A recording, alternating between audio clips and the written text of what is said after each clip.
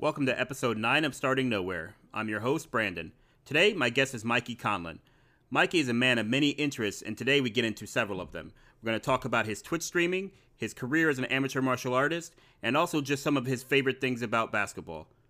Please enjoy today's episode. All right. Well, thank you very much for joining me tonight, man. I know this is the latest I've ever talked to anybody on one of these things, so why don't you go ahead and introduce yourself, tell the people who you are, tell them a little bit about you. My name is Mikey Conlon. I'm a man of many interests. I'm a Yelp Elite 4 years in a row. I'm a Jiu-Jitsu purple belt, chasing the black belt. Hopefully I can own my own gym one day.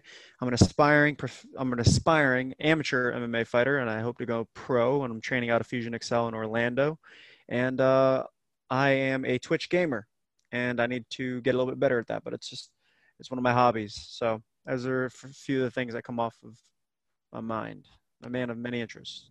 The one thing I think you forgot is that you are also a pretty high-level troll at times when you want to be. So is that Yelp Elite thing real? Is that actually something true?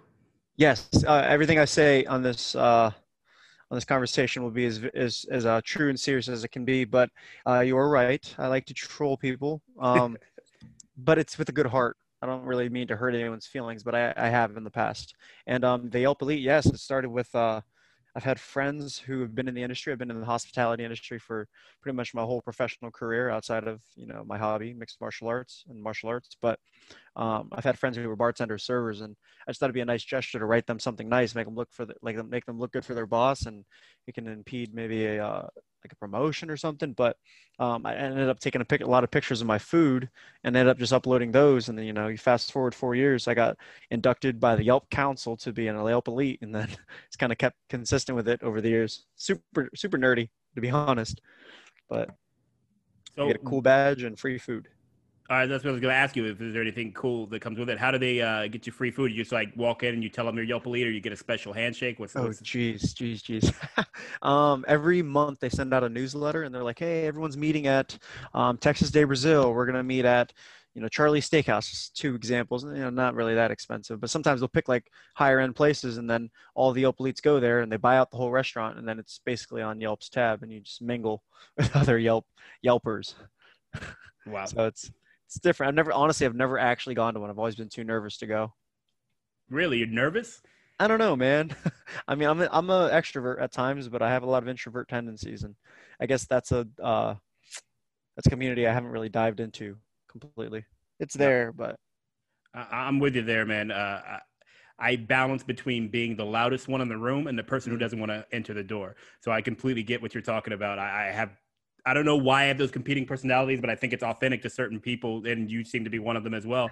But that's just crazy to me that all the different communities that exist on the internet and then how they cross over into real life meetings. And I would have never guessed Yelp would be one of those places. So you got to go, and you got to come back and talk to me again about it. Because that just sounds either really elitist or it sounds really cool. I can't tell which. I could be joining a cult that I have no clue about. It could be my induction. Look, if you're joining a cult, join the one that comes with free food, period. Free food. Yeah, it comes with free food from legit places. I'm cool with that cult. Free food is probably the best way to my heart, for sure. You want to start a good friendship with me? Let's go eat. Absolutely. Break bread. That is, what's interesting. That's one of the things that I think America doesn't seem to do as much as it used to. And I've traveled to the Middle East, and they have that very much that culture as well about breaking bread. And that's how you introduce yourself to one another and actually start to be friends before you talk any kind of business or any of that type of stuff as well. I wish America did that a little bit more. I think it's kind of got a lost art, if you will, especially in a digital world. But right now, because of the pandemic and everything else is going on, it makes a little bit more sense. But I definitely would wish that was something we did more often, where you just, let's meet over a meal, let's have a conversation and stuff like that. Not even just dating or whatever, but just hanging out with friends and stuff, And then again, even before the pandemic, everything's kind of BC before COVID, but even then, when you're hanging out with friends, it's kind of just habit for a lot of people to pick up their phones anyways. We'll all be, sitting at a table, and you'll still glance at your phone, check your social medias, text people back. But I've been trying to get better over the years of just putting it down, and having other people put their phones on top of each other. You touch it, you pay the bill, which is not necessarily a bad thing, but it forces conversation and puts less of a need to touch your phone. You remember Sonia, right? Yes. Yeah. So Savage Sonia, purple belt. Yep. Yeah, she's part of my best friend group, which we call ourselves the Cuddle Crew and everything. And she instituted that rule when we went out. I think it was her anyway. So if I'm giving her credit and she didn't do it, she'll gladly accept it, I'm sure. But For sure. we would go out. It was me, her, Ian, and Kat, and we would put our phones in the middle, and the first person to touch it would have to pay. But it was really just an attempt, of course, by Sonia to make sure that we were actually being there and being in the moment and everything, which I feel like was directly targeted at me because I am always on my phone doing something. So, Dude, you and I both, man. I can do so much on that phone, and then 2 hours will pass. And be like, damn, I'm really just cycling through these apps, and I'm doing nothing. mm-hmm. Like I feel like I'm doing nothing, but at the same time, like maybe I'm supporting friends or I'm engaging in like a conversation or checking up on sports. There's just so much to do with the palm of your hands now. Look, this is what I always try to tell people, and most people get mad at me, but I still say it's true, man. I have almost every piece of information known to man in the palm of my hand. If you're not more interesting than that, yeah, I'm going to be on my phone. It's really what it comes down to. Ouch. Look, Ouch. I'm just saying, if you go to an MMA fight, you're going to see UFC, you see John Jones fighting Cormier or whatever the fight is, right? Yeah. You're not on your phone because that's Not interesting. at all. It's capturing your attention. But if I'm just talking to somebody, I'm like, oh, my day was X, Y, or Z. I'm like, oh, that's super cool. Wait, Jay-Z LeBron said, what scored about how this much? person? All right. You're right. Jay-Z. Yeah. You got to be interested, Wow. man. Which is good, though, because it also makes sure that you have friends who are actually interesting around you instead of just people who are giving you platitudes or whatever, saying the same old stuff over and over again, I guess. True. And when you say be interesting, I don't think it's really that hard. I feel like some people will fake it and try to bring up interesting topics that have nothing to do with them, or will like if you're yourself, there's an interest in that. Like I can sit and talk about myself all day, but I would love to hear other people's stories. I'd love to hear other people's opinions, views on things, and not specifically politics or anything, but like just what they believe in, their upbringing and their morals. I'm all about hearing that. I feel the same way, man. I think that almost everybody in the world, there's still a few out there, but almost everybody has something that can either teach you or be interesting or just something that they like. And for me, I have so many varied interests of things that I'm not going to do myself. If somebody tells me, hey, I like to collect, I don't know, porcelain dolls. I'm like, wait, how'd you get into that? Let's talk about that. Let's go into whatever that hobby is that I would never do, and that can maintain my interest for probably a good hour or so, almost any topic. You know what I mean? And I love those type of conversations because, like you said, almost everybody has something that can keep your attention for a while if you're open to it. You just have to keep a curious mind, I guess. An open mind. And I feel like a lot of people were closed off in their own world sometimes, or in their own, perimeter. But absolutely. Do you think that's because that's just how they are as a person, maybe how they're raised or something like that? Or do you think that's kind of comes with the habit of not getting out and talking to people more, that we get closed off because we're not flexing that muscle, if you will?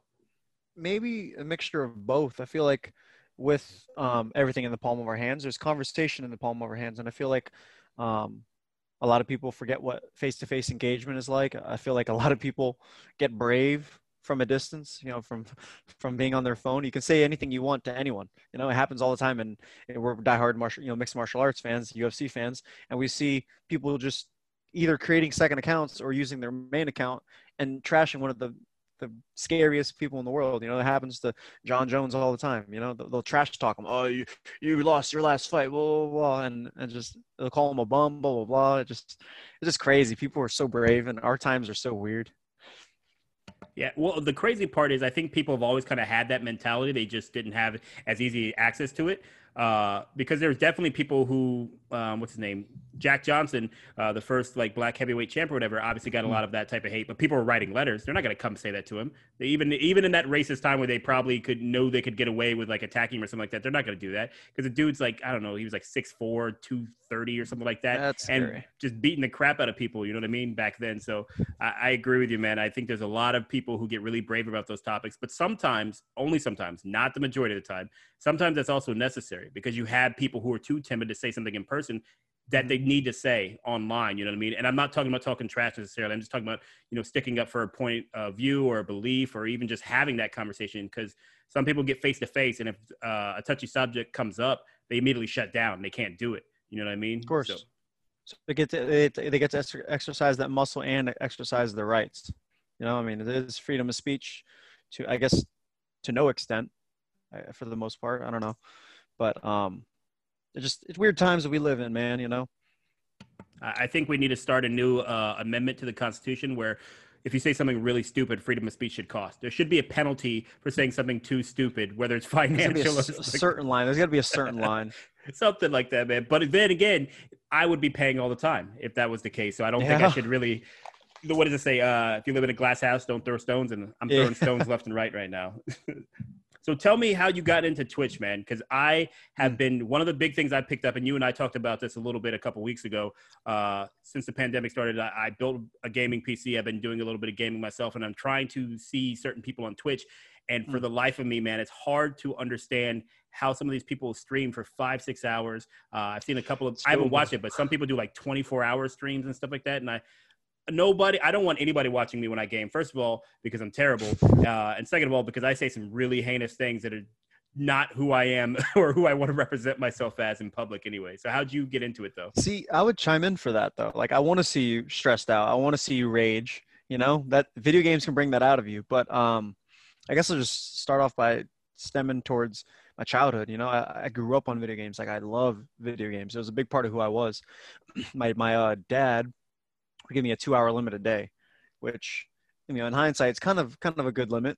You know, it's something I should do now, because if I'm playing more than 2 hours current day, and I'm obviously not getting other things done.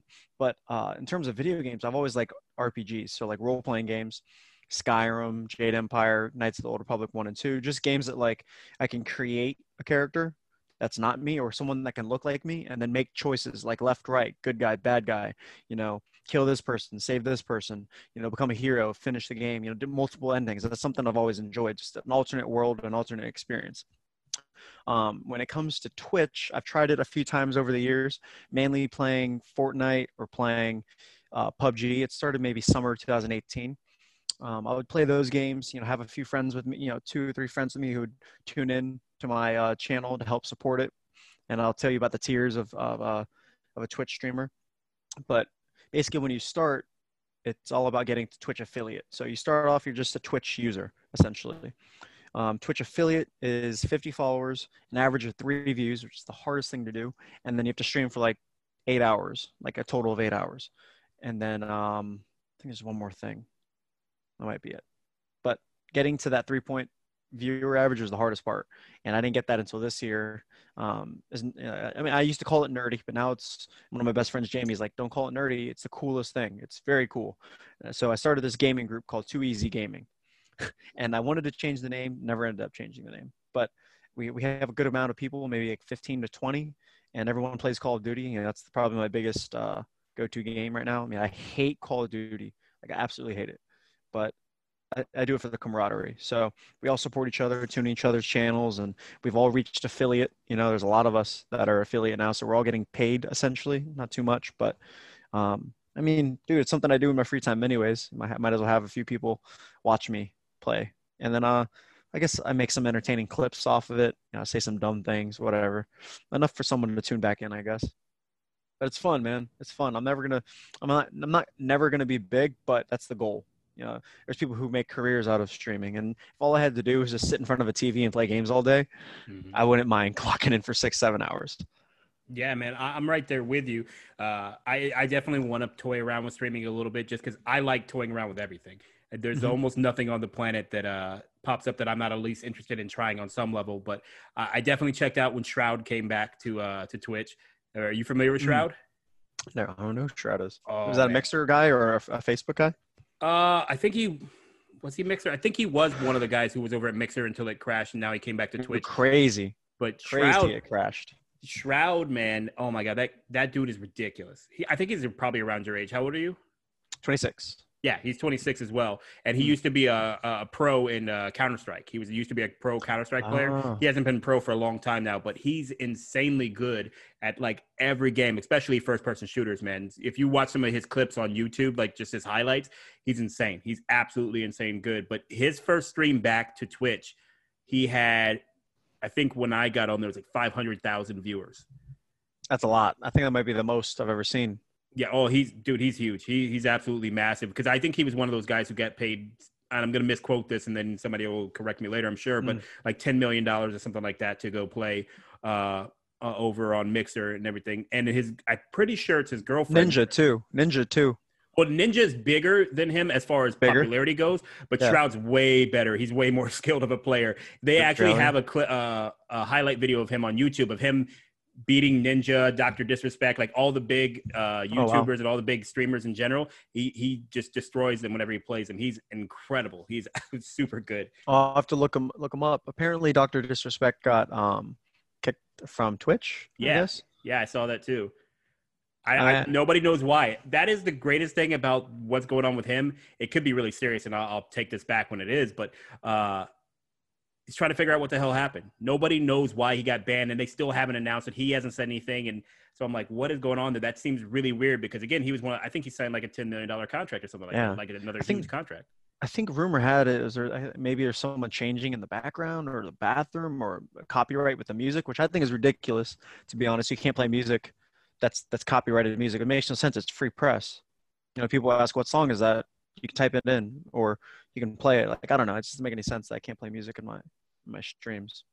Well, that is because a lot of the A&Rs, a lot of the record companies still have the old mindset of how to do music. But you're right. If you're smart, you put your music out for free. You want a streamer like Ninja streaming your song when you're playing and stuff like that. Because now, however many thousands of people are watching his stream, and the millions who are going to see it later when he clips it, you've got your music in front of them, and they're like, "Hey, how's that go?" And that's exactly what TikTok and Vine and all those different platforms did for music. You know how many songs I've heard in a TikTok or Vine a million times, and I had to go look up because I got stuck in my head. I've discovered whole new artists that way. So I don't know why you wouldn't want it on Twitch.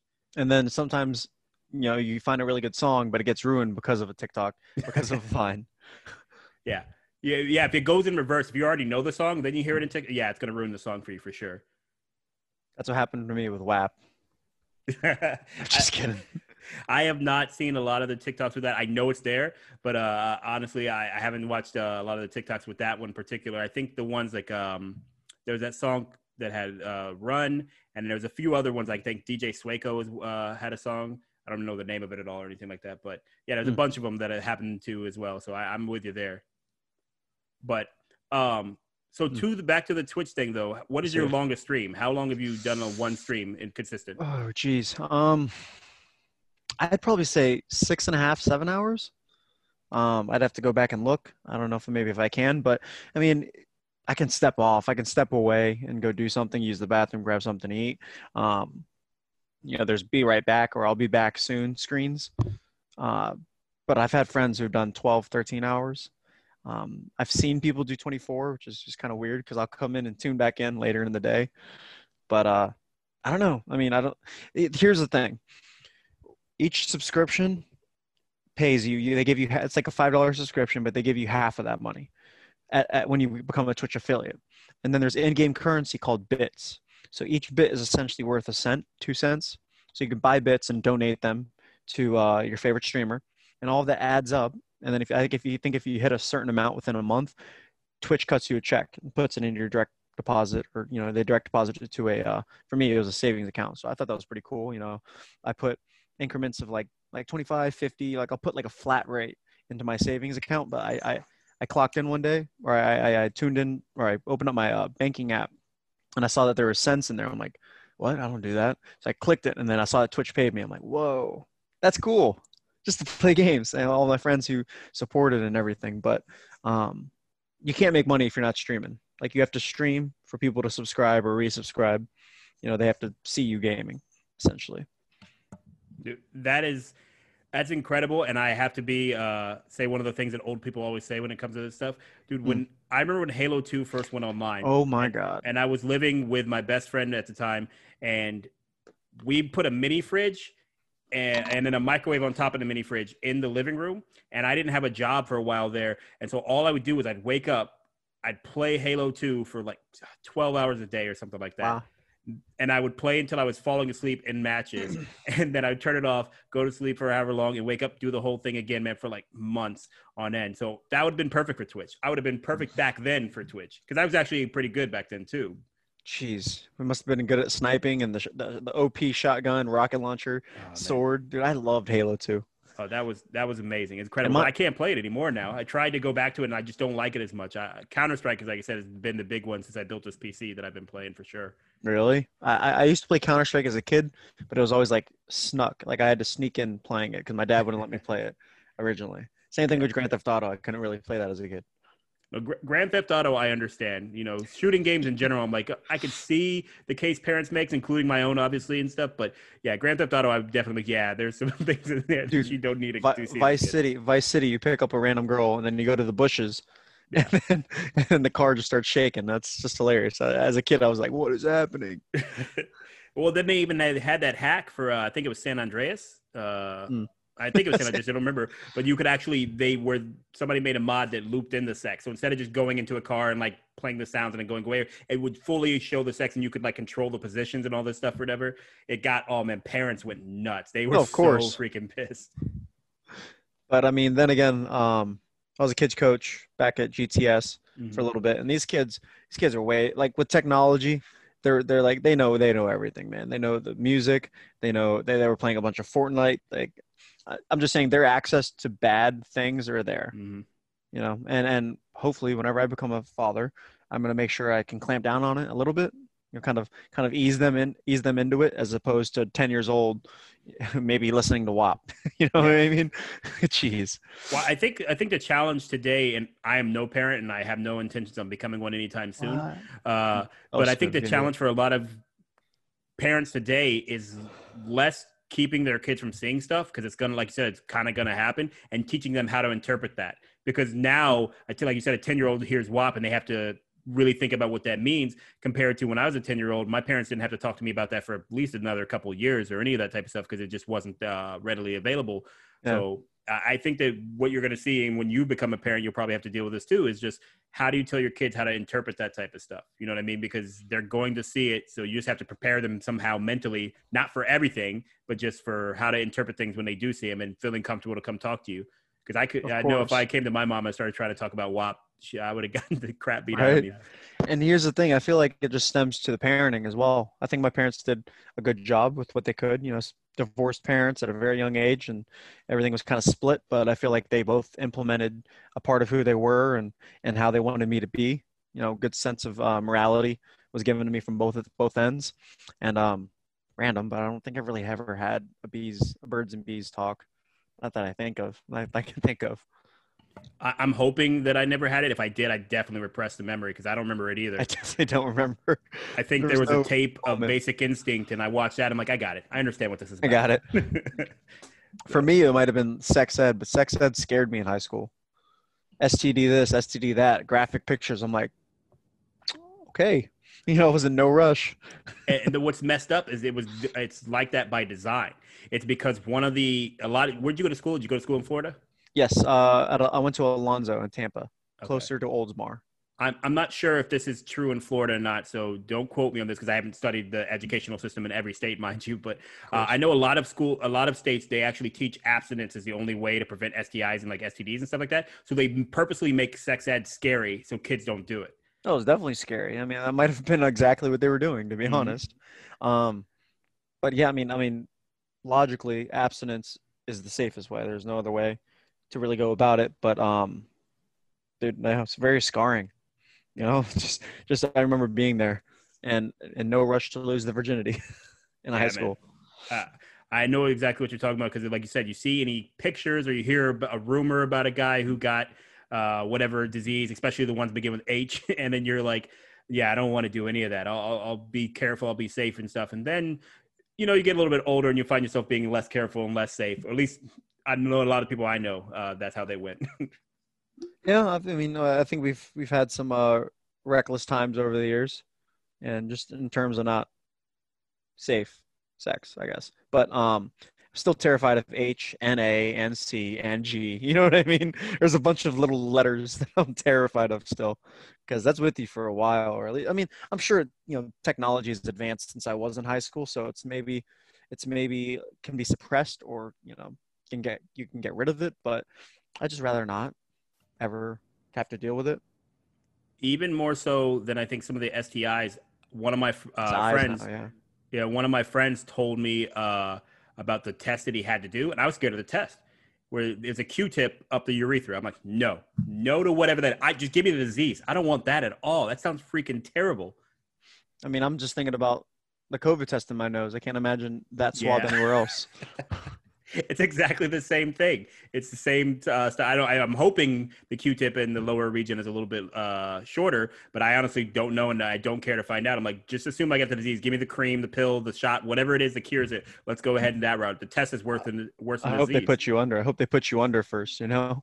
No, and this guy was military when he did it too. So no, you get none of that, and because he was enlisted, the person doing it's an officer, so you have to you're supposed to maintain some modicum of respect too. I'm like, oh no, man, if somebody's sticking that up there, I don't care if you're an officer, if you're a general, if you're whatever, words are coming out. There's no way I can keep that straight lip. No professionalism at all. No, there's no. How are you professional when that's happening to you? There's no way.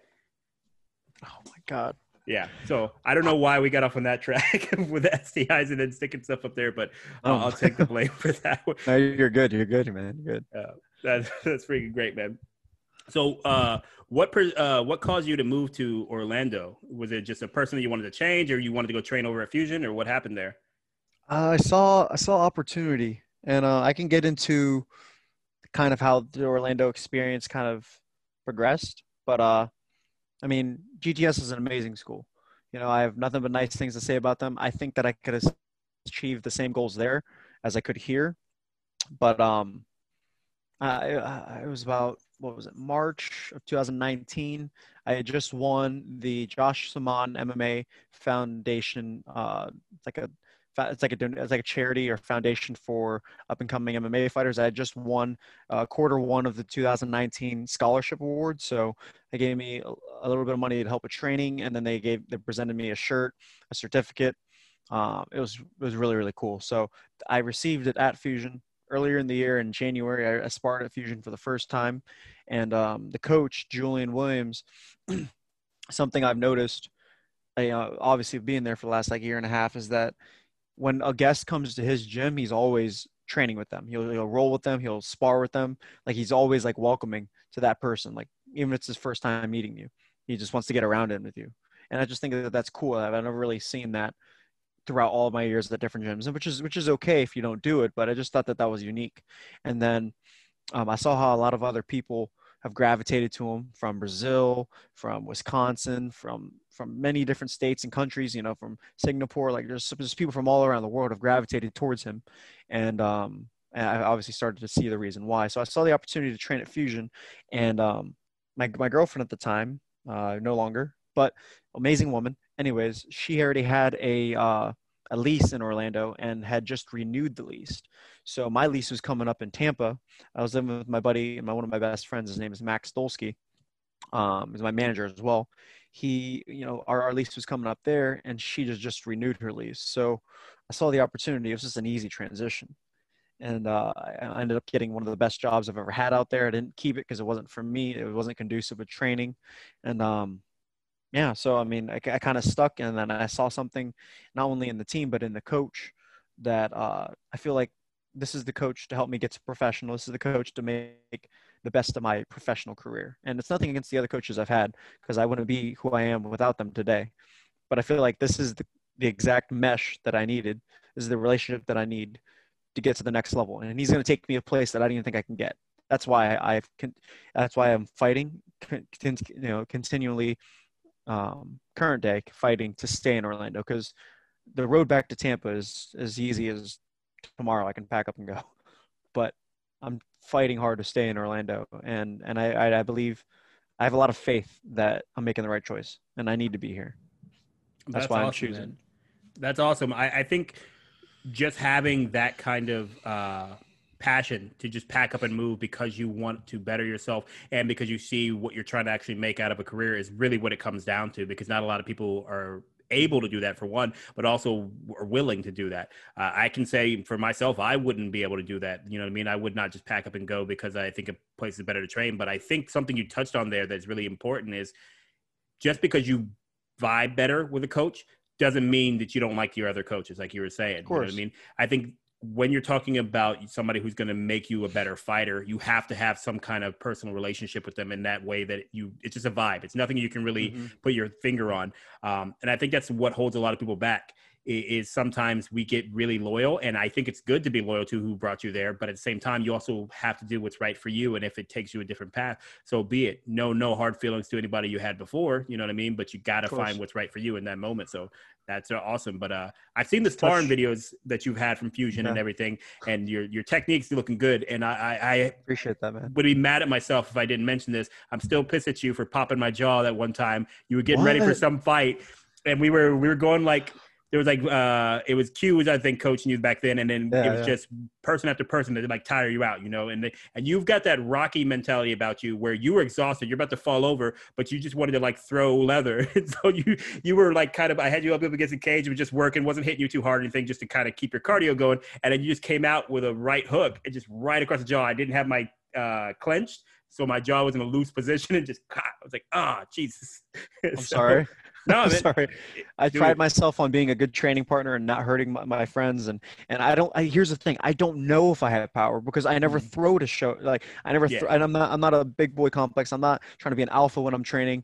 I bow every time I go onto the mats because I'm leaving my ego behind me.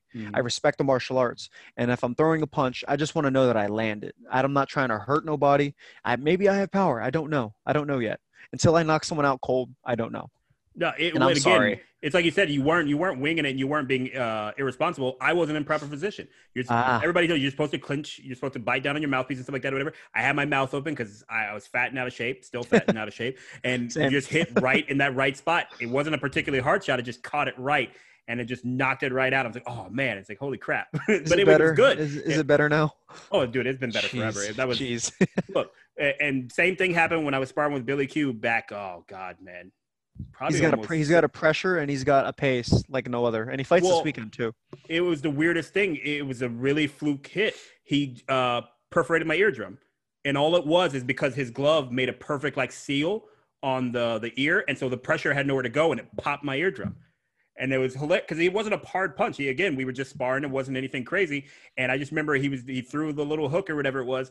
And all of a sudden everything was super loud on one side. I said, whoa, something's not right. Hold on, stop. And then I tried to like pop my ears, and all I heard was So, I mean, like the point is stuff like that happens, man. It's not a big deal. Yeah. But I'm with you on leaving the ego off the mat, man. One of my things I've always tried to do is that whatever gym I go to, I try to tap to everybody who's there to kill my ego. So I'm not getting that. Well, like I'll never. So you tap say anybody. hello. Oh, you try to tap to everyone, like you'll let someone submit you. Yeah. Oh man, and some white belts it's really hard. You have to like put yourself completely in position and everything, and like almost extend your own arm, and you know what I mean.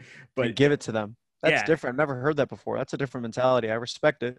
Yeah, I mean, again, I'm not saying everybody else should do that. I'm not even saying I should continue doing it, but I just think it helps keep my ego in check. Because if I get that pride and I start going too hard with somebody or something like that, it's just not good for anybody. And so for me, it's like, all right, you're gonna get tapped. I want to try to do the things that were shown in class instead of just going back to my game. You know what I mean? If I just go to my game where I'm pressure and I move slow or whatever else, I win for that role or whatever. You know, winning air quotes, but I'm not getting better. To get better, I have to take risks, and I'm going to get tapped. So I feel like if I force myself to tap to people, then it kills that ego part because I've already lost to them. I've already tapped to them. So let me go ahead and learn and get better and try to actually grow here. But here's the thing is that I have a very low percentage of hitting the things that I just learned in class on someone else who just learned the same thing. I mean, sometimes I'll be like, oh, I got it. Oh, that's cool. I got a De La Riva sweep or I got this bump sweep triangle, whatever. Like, I'll get it on the lower belts, but I know for a fact another purple or another brown is not going to let me do that, especially after we just learned it and repped it. Absolutely. But it's nice to know. It's nice to know. And that's the balance of rolling higher levels and lower levels. I'd like to say that it's good to balance 60-40, 70-30, what Rob Kahn said. You know, get all your offense on the lower belts 60%, 70% of the time, and then all your defense from the higher belts 30%, 40% of the time.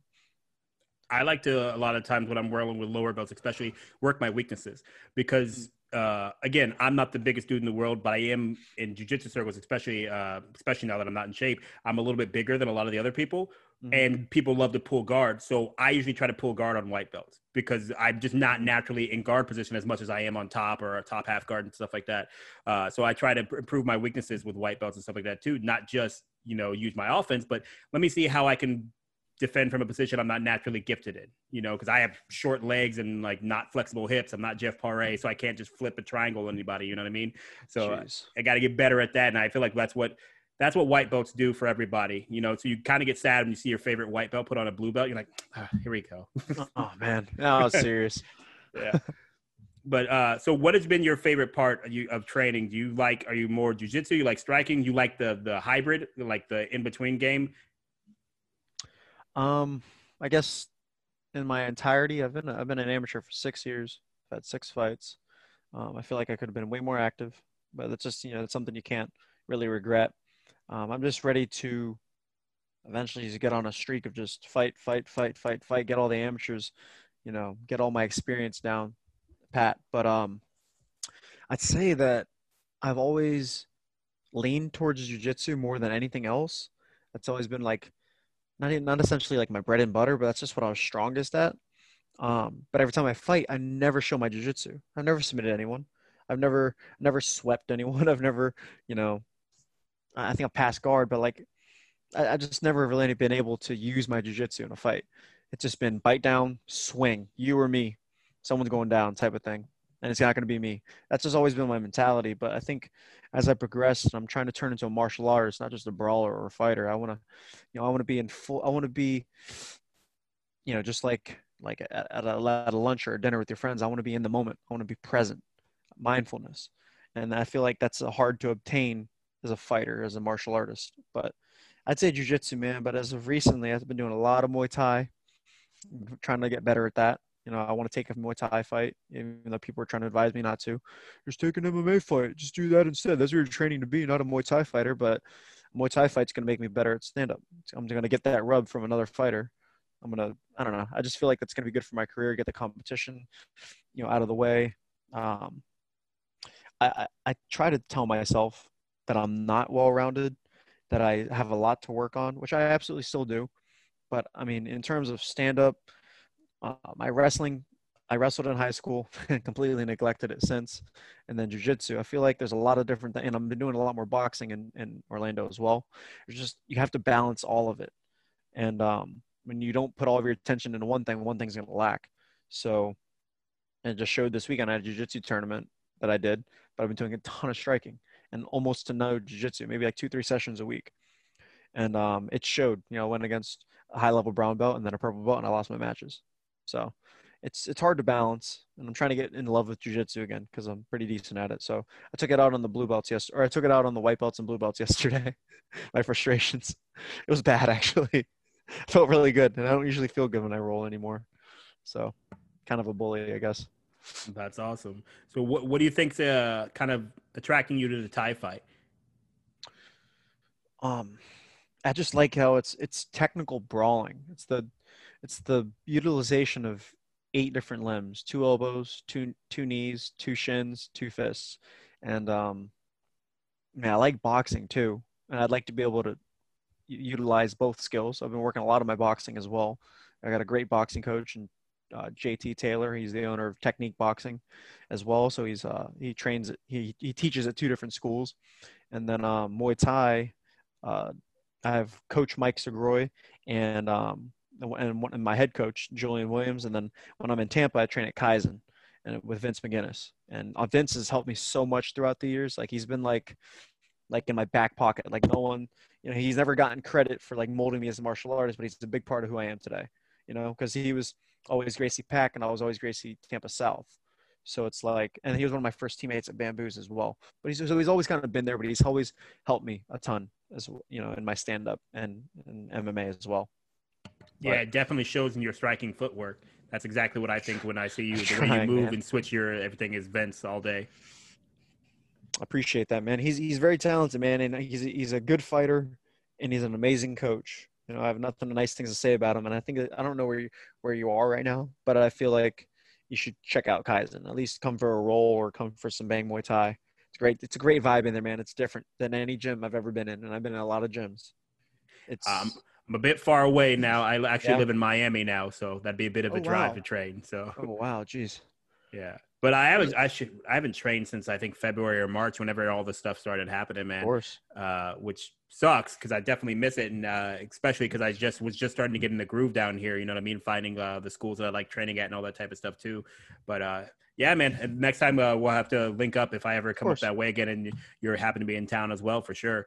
I owe you one. No, but Jeez. no, Yeah. Keep that jaw ready. no. Oh man, that's so. Let's tell that story because I think every martial artist has those stories about bad training experiences, about some dude who actually was trying to take your head off, or just something like that. Because I had one down here, man, and it was crazy how quick karma struck back. Because I'm the same way with you, man. I respect training. I respect my training partners. I'm not out to hurt anybody. And I have a temper just like anybody else. So if I feel that's dirt, I just, you know what, I'm just going to make it to the round. I'm not going to let my temper get the best of me and go. And it was just a dude who, he was a pro. He didn't have shin guards on. Mistake number one that made Still me kicking mad. you? Yeah. But he had shoes on too. And I'm like, what? And he's just way faster. And again, like I said, I haven't trained as regularly in a long time and I'm out of shape. So he was just piecing me up. And I'm like, cool, whatever. But then he started like showboating and doing all this stuff or whatever. I'm like, and kicking you? Yeah. Shins. Yeah, a little bit. Yeah. But I mean, Asshole. again, so like he was just doing a bunch of really douchey things and stuff. And I'm just like, all right, keep your temper in check. And again, he was a smaller guy. So like in my head, I'm like, dude, I'm just going to corner you. And if we want to like go a little bit harder, we can certainly do that. You know what I mean? But I'm like, no, respect training. You're new at this gym, especially, and everything like that. And the round just finished. And then he hit me after the bell. Hit me after the bell too. And it's like just a bunch of stuff. So I was pissed. I'm like, you know what? I'm just going to go over here. I'm going to not train a round or two, like let my temper come down. And then he starts going with this other dude. And he tried to call me back and everything. I'm like, no, I'm not training with you anymore. You're a bad partner. You're disrespecting the whole thing here. And then he starts training with this other dude, a way greener dude. And he was just, trying to go a little softer because obviously he'd gotten the message that he was being a dick. And he's going with this dude and they're just doing a little stuff or whatever. And the guy just throws a kick, knocks him out cold. I mean, like, you know how they kind of seize up and everything like that when they get knocked out sometimes? The pro fighter? Yeah. Got knocked out cold with a head. Was he like twitching? Yeah. And twitching and then doing. You like, said the like guy half was. sit-up. You said the guy was green, so he's like a new. Yeah, person? he had only been training for probably a month or a couple, but he was just a bigger dude, and he just threw a kick when he felt he threw a kick, and the guy leaned right into it, and you heard that sound, that pop, and the dude went out. I'm like, jeez, bro, like, I've never been knocked out, and I've had people trying to fuck me up in sparring, and bro, I don't know what I would do if I got knocked out by a newbie. Yeah, I'd be really upset. Again, that's what I said, man. It felt like karma because I was still cooling myself down from like the whole debacle and everything like that. And then he got knocked out, and the coach even turned to me and was like, "Oh, that's karma." I was like, "Jesus Christ!" And this is recently. It's here in Miami. I don't remember how long ago it was now, but yeah. So I've only been here in Miami for a little over a year, so it wasn't that long ago. Never been to Miami, man. I hear nice things. I'd only been here once before I moved here. We moved here so my girl could go to school. She's going for a PhD, so we moved down here for her to go to school, and it's okay. You know what I mean? Like now I've been indoors, so it doesn't really matter where I'm at. But like when we first, like I just started to get to explore a little bit right around the time that everything got shut down. But the weather is beautiful. I can say that much. You wouldn't think this, but it's way cooler here than it is in Tampa. It's not nearly as hot. Consistent? Is it consistently better? Is it like less rain, less thunder?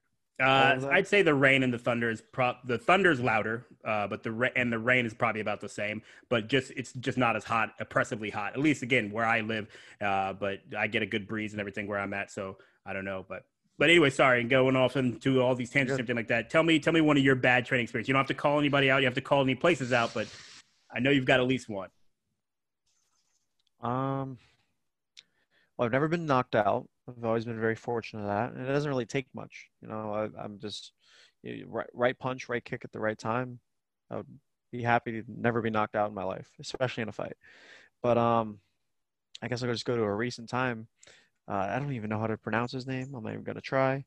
But there's this guy who came into Fusion. Definitely not a Fusion fighter. Maybe he wanted to be or something. And then again, like I said, my coach tracks a lot of different people around the world. So this guy came in. And bigger guy, I was maybe 175 to 185, between that range. This guy was at least 200 minimum. A bigger guy. I spar big guys all the time. But he was, and it looked like he was a Muay Thai style, but he was throwing everything 100%. Maybe not his punches, but all of his kicks, switch kicks, head kicks, low kicks, everything was hard. So it felt like a fight. And I was just trying to land what I was trying to do, you know, because when I'm sparring, I'm trying to work on my angles, my timing. I'm trying to land my kicks, land my punches, and set people up, this and that. But like in that moment, I just felt like I had to bite down and swing back. I've never really had the chance to knock someone out. Never really had a chance to give the karma back. But um, yeah, I mean, I guess that's one of the first times. And then there's another time I can name drop him because, I mean, it's not necessarily anything bad, but one of the only times I've ever really been rocked has been two times. One at Fusion and one was at Gracie Tampa West. And I used to be teammates with Tony Murphy. And Tony Murphy, I don't even know if he knows he's doing it, but he I think it was like a lead hook. He landed a lead hook and it landed flush. And then like I like roll my head and I like gallop to close the distance and my front leg buckled. I'm like, oh, whew, rocked. As I felt it. And you kind of have to like play it off or maybe just let your partner know that you're kind of out of it. And then recently it was one of my teammates. His name is Mike Allstott, probably to kind of paint you a picture for him. He is think of like David Goggins and Jocko Willink, that type of breed of person. Fucking one of the hardest motherfuckers I know. Great boxer. I mean, if it weren't for his professional career, I'd like to think he'd be very successful in his MMA or in his martial arts career. But first time I ever went with him, he's a high level purple belt as well, so he's good at grappling. But we were going, we were just doing kickboxing, and like he has good kicks, and he threw just heavy hooks, and I've seen him rock UFC fighters before, so like I know that his level's up there. Like I've seen him like tune up like UFC fighters, getting them ready for fights. So I'm like, okay, I don't feel so bad, but he rocked me as well. But like I kind of like let him like he can kind of see it, so he kind of like eased up a little bit. So I was a very good partner, and he's a very good partner for that. But I guess I don't really have the instant karma story that you do. But those are the two people I can think of. I can name drop them because it's not terrible. I mean, I guess I've had people um, turn up on me on grappling, but I can't really get mad about that. It's just grappling. Yeah. Like, look, man, you're lucky, or maybe you're just nicer than I am. Maybe people don't like me. Oh, That's what they jeez. say. Like, if you're running into a bunch of problems, maybe you gotta look in the mirror. So I'll have to do some self reflecting and see if I'm being a bad trading partner too. But Well, think about it like this: you, and me included, we can be like I can be me, you can be you as much as you can. And there's going to be people who don't like you. There's going to be people who love you. It's something you can't control. And it took me a long time to kind of figure that out. Like, I can care for someone's genuine well-being. I can show love to someone, and at the end of the day, they can still do me wrong. They can still not like me and fake it. Like, it's something I can't force. I know what I provide as a friend. I know I provide as as a partner, as a family member. Like I know what I provide to people. Like the light I can be in someone's life. I can empower people. But if you don't want that, if that's something, if my energy is not something you want to be around, if we're not on the same frequency, it's okay. I've come to terms with that. And to be honest, that's a reason why I kind of left Tampa as well. Um, to touch on what you said about loyalty, I felt like the loyalty to my hometown, to my family, to my friends, everything was just so comfortable there. And I mean, I don't know. I'm on a 2-fight losing streak right now. I lost 2 in a row at GTS. I'm not blaming them. It's all of my intangibles at the end of the day, and what I could have done differently in the fight. It's two little adjustments. If I land a takedown here, if I got a takedown in each fight, I probably could have won both fights. It's literally that close. But I'm not harping on it. Just freaking amateurs. But um, like I said, the loyalty to that, and then I just felt like the energy and the frequency of a lot of the people who were in my life at the time, everything just kind of wasn't adding up. So it made the transition so much easier. But as I made the transition, um, Orlando has kind of been a shit show, for being honest. Like everything that I signed up for is the opposite of what I'm getting. But I'm also the artist. I'm also painting this picture. So if I'm having a terrible experience, um, it's my fault. I mean, I get it. Life happens. Things happen to you, but it's a mentality as well. Things happen for you. So everything that's kind of happened in the last year and a half, dude, I haven't been fighting. I have gotten out of shape. I've gotten to the heaviest I've ever been. I just recently went through a breakup, lost all that weight. So it's like, it's almost a tale of two different experiences in Orlando. And the first month and a half kind of felt like I wasted time, but everything needed to happen that way. dude, So I'm just grateful. I mean, that's a very mature way to look at those type of things, and a very self-actualized way to look at those things. So not trying to make you analyze yourself too much here, but Mm. where do you think that mindset comes from? Do you think that's something you kind of cultivated, or do you think you kind of were born with it? Your parents teach it to you? Where do you think that you kind of got that mindset on how to look at these things? The mindset of like how my Orlando experience was, or just how I deal with adversity, or how I'm trying to pull, or how I have and currently am still trying to pull myself out of a very dark place. I get it. It happens to a lot of people, But honestly, this mindset is kind of just crafted from me constantly feeding positive into my head, positive quotes, podcasts, books. I need to be a little more tedious with my books. I used to read like a book a month, or two books, close to two books a month. And I just feel that if you're working on your self-development and your personal development, um, where the thoughts flow, the energy kind of goes. So if you're feeding yourself with nothing but positivity, you don't have time to think about the negative. You don't have time to, like, if you're doing things that are bettering yourself. And for me, I'm sure it'd be applicable to a lot of people, but if you're pushing yourself physically, if you're putting your body under duress, you don't really have the energy to deal, or you don't have the negative energy to deal with, um, like, to give to other people. I noticed that my brain, like my thoughts, beliefs, and my conversation with other people go very differently when I'm training, like when I'm doing jujitsu, when I'm lifting, when I'm not big into cardio or any of that, but I'm sure that helps too. But jujitsu, Muay Thai, boxing, weight training, all of that puts me in a different state of being. That's the hardest thing I'm going to do all day, and I'm just ready to attack everything else. I look forward to it now. I need that. I've had a lot of time in Orlando without that, so I don't like who I am when I'm not.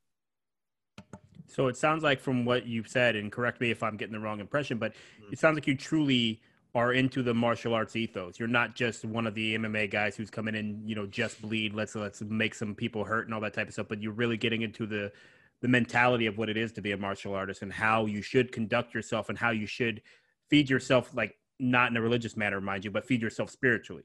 With the Mm. positivity, with the positive thoughts, with also keeping your mind right, because when it comes down to it, fighting, once you get past certain parts of it, fighting becomes very mental. And so if you're not Mm. right mentally, it doesn't matter how good of shape that you're in. It doesn't matter how good you are at fighting. If it becomes an actual fight and not you just Mike Tysoning somebody in the first 30 seconds, then your mentality is going to fail you. You're going to get to a place where you're just not going to be able to push through that. Do you think, again, that came from I'm trying to figure out which came first. Did the love of martial arts lead to that mentality, or do you think that your mentality kind of led to the love of martial arts? I absolutely had to develop this mentality over the years, and I have to trust that this mentality is going to take me very far in my professional career, and eventually build the accolades to open up a gym and then pour back into the community and give back my love for martial arts. Hopefully, share that with other people. That's the long term goal. I mean, on top of wanting to make a very long career out of the UFC, um, it used to be Bellator. I really wanted to go to Bellator for the longest time. Really weird, but I think I'm shifting it back to the UFC now that with the pandemic, it seems like it's a little bit easier to get in. To be honest, I feel like there's a lack of fights.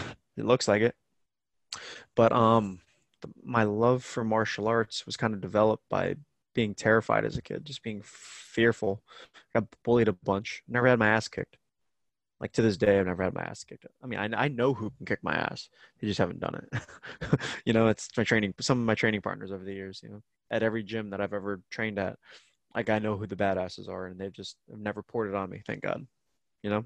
But I got bullied a lot, man. I mean, it was like at the tail of two different, high school careers. Like, the first 2 years, I was terrified of bullies. There was a bunch of kids who were just kind of picking on me. I got pants in front of everybody. I got slapped in front of people. Like, just looking back at it, like, you let that shit slide, Mikey. But it had to happen that way. So then I joined the wrestling team for like a band of brothers and to build my confidence. And then junior year, I had a fight video go viral. Um, Landed like 30 to 35 punches. He didn't even touch me once. Picked him up, slammed him on his head, like threw a head kick. Like, it got taken down from YouTube pretty recently. It's kind of sad, but dude, that blew me up in high school. I don't even say it's the reason that I won prom king, but it definitely helped with my popularity. So I was known as the fighter at a very young age. Mikey, the MMA fighter. Mikey this, Mikey that. And then I wrestled my senior year. I was never the best wrestler. I was decent. You know, there's like your average wrestler. I was like a little bit above it. You know, I didn't make it past districts, regionals, states. I didn't make it very far. But I knew that, okay, this is something I could pursue. So I went to college. I went to a Christian college in Lakeland called Southeastern University. And I think that's where it kind of really started to pick up. I mean, I trained out of Champions MMA with Ross Callan. It was my first gym ever. I started doing jiu-jitsu there, got a gi, a little bit of MMA and striking and stuff. But it was all while I was going to college, so it was never really my priority. But it was funny. I tried to start a wrestling club at my university and never got approved.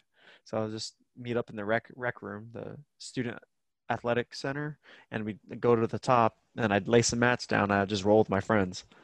You know, I'd roll or grapple with my friends. We'd hit mitts or spar. It was just funny that we did that. And I can't believe I jumped past this. So like after that fight video went viral, the months after that, I started like a fight club. It was called TFC, Tampa Fighting Championships. But like the original goal was to every week, okay, we're going to do Muay Thai this week. Okay, hey, we're going to wrestle this week at a park. It ended up just turning into MMA sparring sessions. And I went against my first Muay Thai guy who chopped up my leg, no shin guards, kept jabbing my face. I had like a bloody mouth. I'm like, man, I got some things to learn. That's awesome.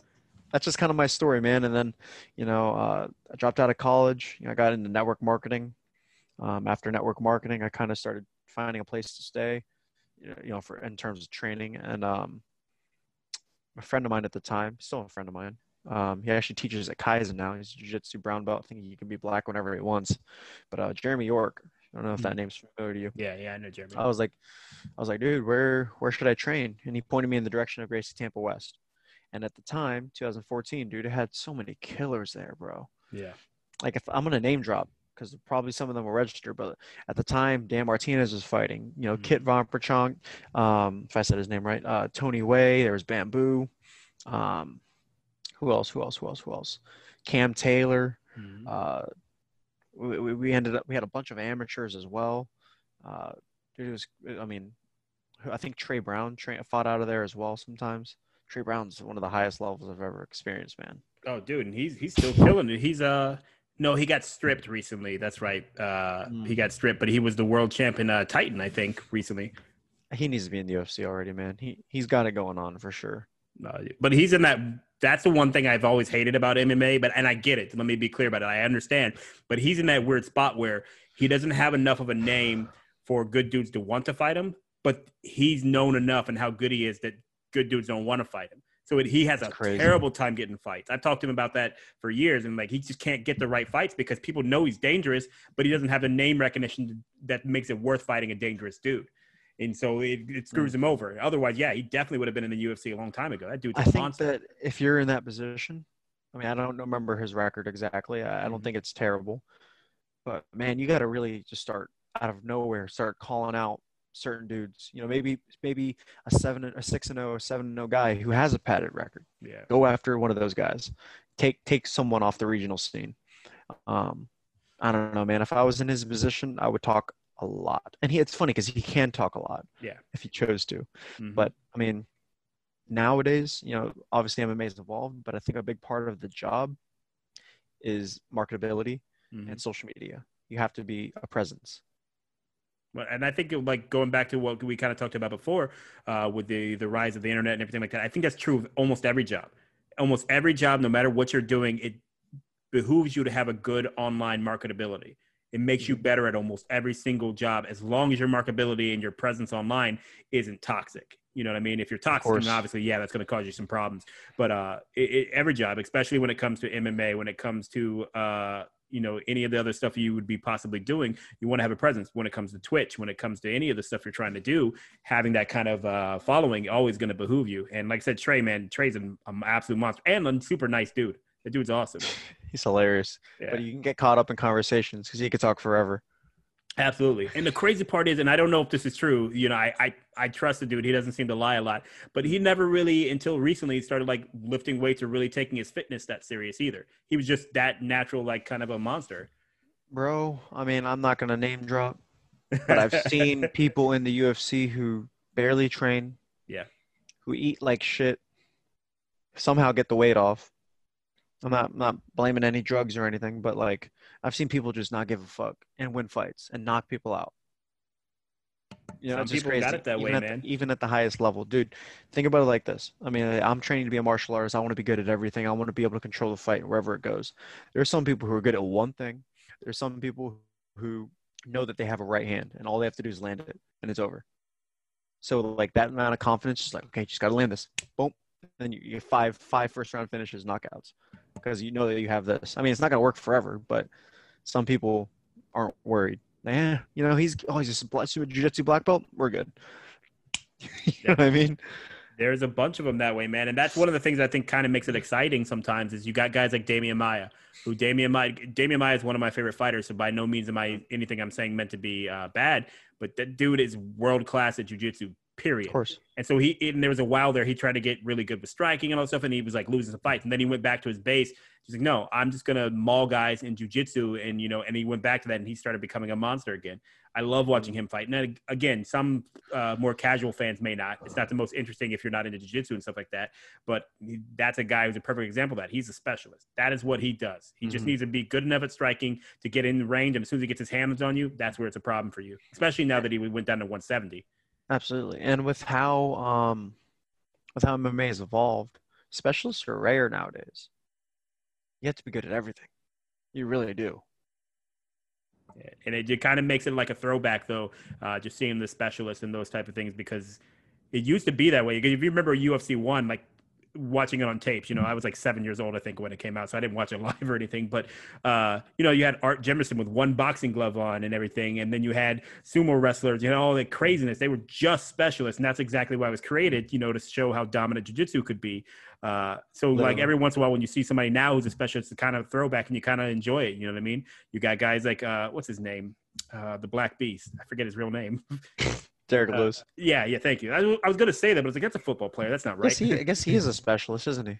He ain't taking anyone down. He's not submitting anyone. He's going to take your head off. The first chance he gets is going to take your head off. You know what I mean? And that's what he does. He does it very well. Yeah.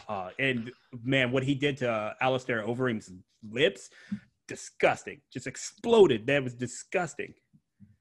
I think that might have been someone else. Did Alistair Overeem? Jairzinho Rozenstruik. Was it him? Because he beat Overeem too, but I thought it was Derek that did it because it was like the last minute of the fight or something like that, and I thought it was him that exploded his face. But who knows? Alistair Overeem's fought for so long now; he's had some bad injuries here and there. He's fought everybody. I feel like he's fought everybody. He's insane. Alistair Overeem has been fighting. Oh man, I don't know, like almost 20 some years, I think. I might be exaggerating slightly, but it's been a long, long time. A lot of brain damage because when he gets knocked out, it's bad. Yeah, and he's from the Dutch kickboxing gyms too, where they spar hard. They really get after it.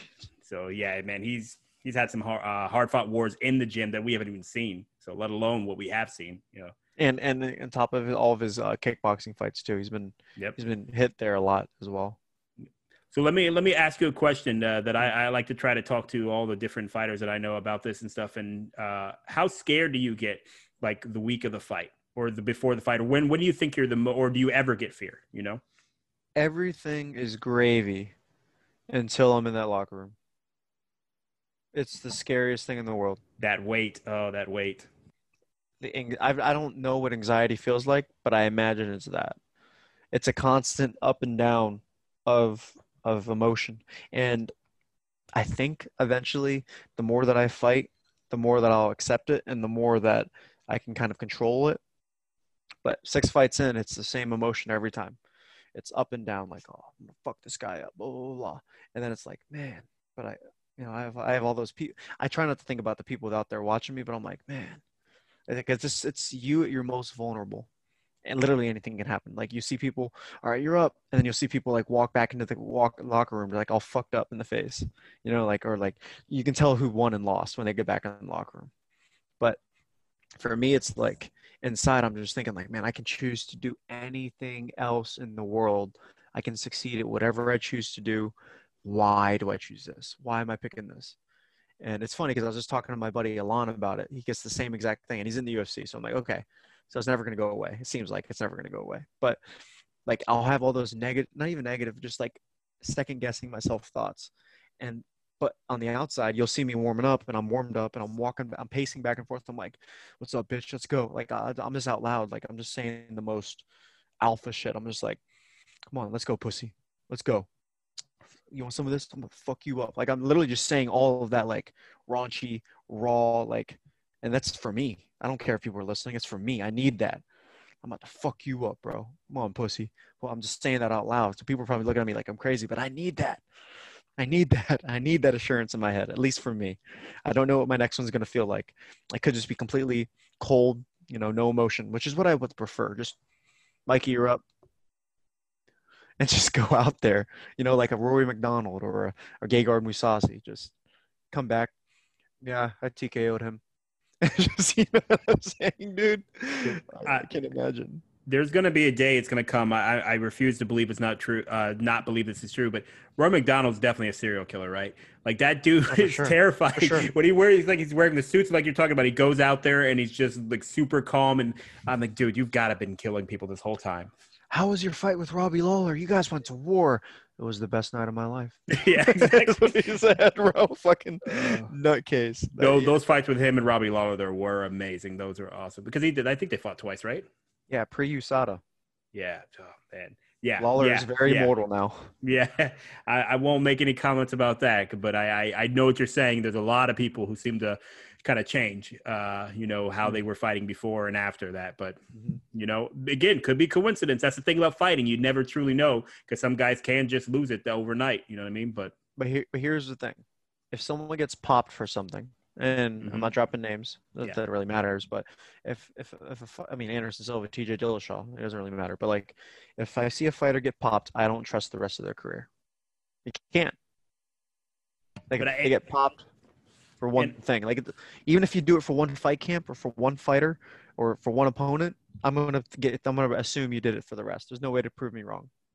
Yeah, and it's one of those things too where I think a lot of people have said that so many fighters are on it that it wasn't surprising when people popped. And then at the same time, you got to but some dudes just, there's no way if Frankie Edgar pops, I'm like, all right, I question the whole freaking thing. You know what I mean? Sure.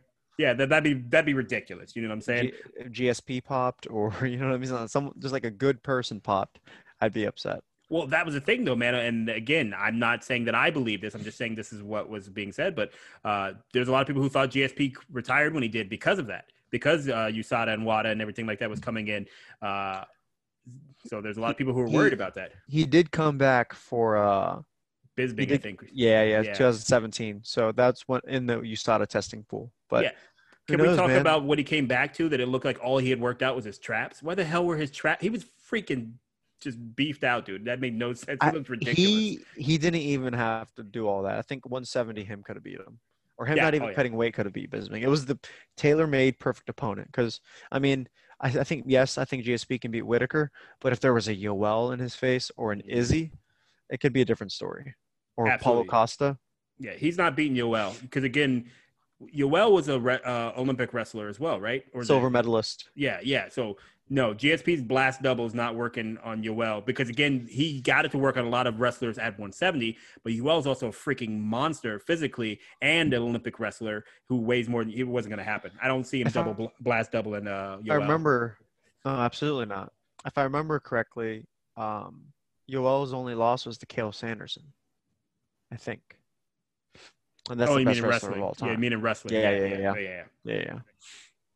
Crazy. Dude, and he's still going. He's like, what is he, like 44 now or something like that? That's insane. It's insane. Definitely 40. Yeah. I don't know the exact number. But are you kidding me? I want to be done before 40. Yeah, I've got a good maybe 12 years. 3. So I want a good 9 year of making as much money as possible in many businesses, gaining a bunch of influence, starting my own business, pouring back into the community. That's my long-term goal. There's no way I'm doing this at 40. I think that's the best way to look at it, in my opinion. I think a lot of people, though, they're addicted to it. And so you see people who are fighting, well, like, how old was Randy Couture when he finally quit? He was in his 50s, man. That's just nuts. 50? Yeah, oh, yeah. 50-something. And then you got Herschel Walker, who I think started fighting close to 50. You know, he started, like, his first fights were like 48 or something like that. It's nuts. I don't understand it, man. But again, Mike Tyson's coming back now, and he's fighting, and he's 52 or something like that as well. So It's supposed to be like an exhibition match or the charity match. When you put exhibition, I don't take it very seriously. But they look like they're training very hard, both of them.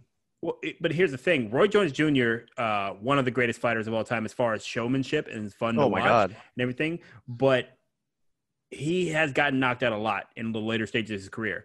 Mike Tyson, I don't care if you call it exhibition or not. It's fucking Mike Tyson. When he gets in the ring, he tries to kill people. Like that's always been his mentality. And I saw him. He was just on Joe Rogan the other day, Joe Rogan Experience podcast. Crazy. And he's back. He's not completely there, but you can see the wheels are turning. And he's a scary dude, man. Mike Tyson is 5'10". He's not like a giant dude, but he is terrifying to this day. And I quote, to the best of my impersonating skills, "Is there something about it, man? It's orgasmic." Oh, yeah, it's all. But knocking somebody out with orgasmic. I'm like, jeez. Yeah, he said he got an erection from knocking people out. I'm like, Jesus Christ, dude. I mean, it could be I'm sure that he means everything he's saying, but just imagine Roy Jones or Roy Jones people listening to that, because they are. Yeah. They're probably like, you hear that? But I was leaning a little bit towards Roy Jones just for the fact of activity. He recently fought in 2018. Yeah. Mike Tyson last fought in 2005, 2004. A big difference. So, I mean, I don't know. It's cool that it came together. I'm just interested to see it stylistically because Roy Jones Jr. was a fighter who heavily relied on his timing and his reaction speed. And as he aged, of course, that started going downhill. And Mike Tyson is also known as one of the faster heavyweights, and he's a pressure fighter and everything like that. I could very easily see where Mike Tyson hurts Roy Jones Jr. pretty early, and it just doesn't become that much a fight because Roy Jones Jr. he had the capability of being a technical boxer, but he just never fought that way. And so that could get him in trouble with Mike. But well, no, we'll see. Like you said, ring rust is a real thing, man. Ring rust is a real thing, and I don't know what's going to happen there, but you can best believe I'm going to watch for sure. And boxing, to me, I can't really watch a lot of boxing, but I'm going to watch that. Boxing. I can't do it, man. After like I said, MMA, I have ADD when it comes to watching like sports and stuff like that. And that's why I like basketball as much as I do, because there's always something going on. You know what I mean? And boxing at the same time, it's too tactical. It's too mental and stuff. And MMA just seems a lot more interesting because there's so many different facets that could happen. But I've watched a few boxing matches here and there, and I definitely watch highlights from the old fights, like Muhammad Ali and Sonny Liston, or not Sonny Liston, Joe Frazier. But no, I can't watch too much boxing myself, but. I get that. I mean, there's different entertainment. I didn't even know where I was going to go with that. I think you said enough in those four assets, or whatever words. Yeah. But I mean, like, have you watched a lot of Thai fights? Yeah, it's different. It's a different system. They fight different. No one's throwing heavy. I mean, it doesn't seem like they're throwing heavy hooks. I feel like they're almost point sparring, but they're very hard points, like low kicks, teeps, head kicks. Like, I don't know. Maybe I haven't watched enough Muay Thai knockouts or Muay Thai fights, but that's different too. The music, the ritual, I love all of it. What happens with Thai fights, a lot of traditional Thai fights especially, it's about will, man. Because those leg kicks are, again, like, leg kicks are one of the hardest things to explain to somebody who's never been hit with one. Because they don't look like much. You're like, oh, what is that? That's like, trust me, feeling of a leg kick, especially when you're talking about time and time again with just raw shin and everything. Oh, God. And they just do that, and they just sit there and eat them. And one of the biggest things in Muay Thai style, especially like professional levels, is you can't get hit without trading something back. So they'll just end up standing there just kicking each other and waiting for whoever gets hurt first to take that first back step. And it's just nuts. But unless you're talking about somebody like Saenchai. Saenchai is insane. Oh, my God. I don't get it. He is the Matrix. Dude, I actually got to meet him last year. I got to train. He did a seminar down here last year. That's incredible. Dude, yeah. He's insane. I think I might have seen you post something about that. That's yeah. Yeah, that dude. Wow. I had only been here for like a couple weeks or something like that, and then I just happened to be like, I was still trying to find gyms, where I wanted to train, and so I was looking up, Miami Muay Thai or whatever, and then it was like Saenchai seminar. I'm like, wait, Saenchai? There's no way. And I'm like, yeah, and it was like $100 or whatever. I was like, yeah, easily take the $100. Let's do this easily. Yeah, and then it ended up the location got canceled, so we had to go to Miami Beach. So I had never been to Miami Beach before either. and we went and we were at, across the street from like all these famous like restaurants who like do drag shows and stuff like that. And so people are like taking pictures of us training from across the street because they're all here on like spring break or whatever it was. Or no, it's summer. So, but anyways, and then we train in the grass. So my feet are like I'm stepping on freaking I don't know, those little things that fall out of the tree, like the little crab apples or whatever, and like slipping and trying not to fall. And then it's just weird, super weird experience. But yeah, definitely was amazing. Definitely worth it. Yeah, in Saenchai. He's a super nice dude too, and like he actually was walking around and like talking to people and everything like that. He wasn't just being like, you know, you've done seminars before. Some people, depending on how famous they are or what their attitude is or whatever, they don't really walk around and help out. They just kind of stay center and just tell everybody what to do, and they have helpers going around. But nah, man, it was crazy. And then he sparred with people. He sparred with like a lot of the random people there and everything like that. It was dope. Dude's insane. Jeez, that's one of my to-do lists in Muay Thai, as well as John Wayne Parr. Yeah, man. Two of my favorites. That dude's insane as well. I would love to not forget sparring with him, but I'd love to train with Buakaw for sure. Yeah, my brother loves him. Dude, he was my first. He was the first guy who got me into Thai fighting, like Muay Thai and everything. Buakaw is insane, and his training videos are insane. That dude's a monster. Jeez, I just recently went to a Muay Thai seminar at Kaizen in Tampa.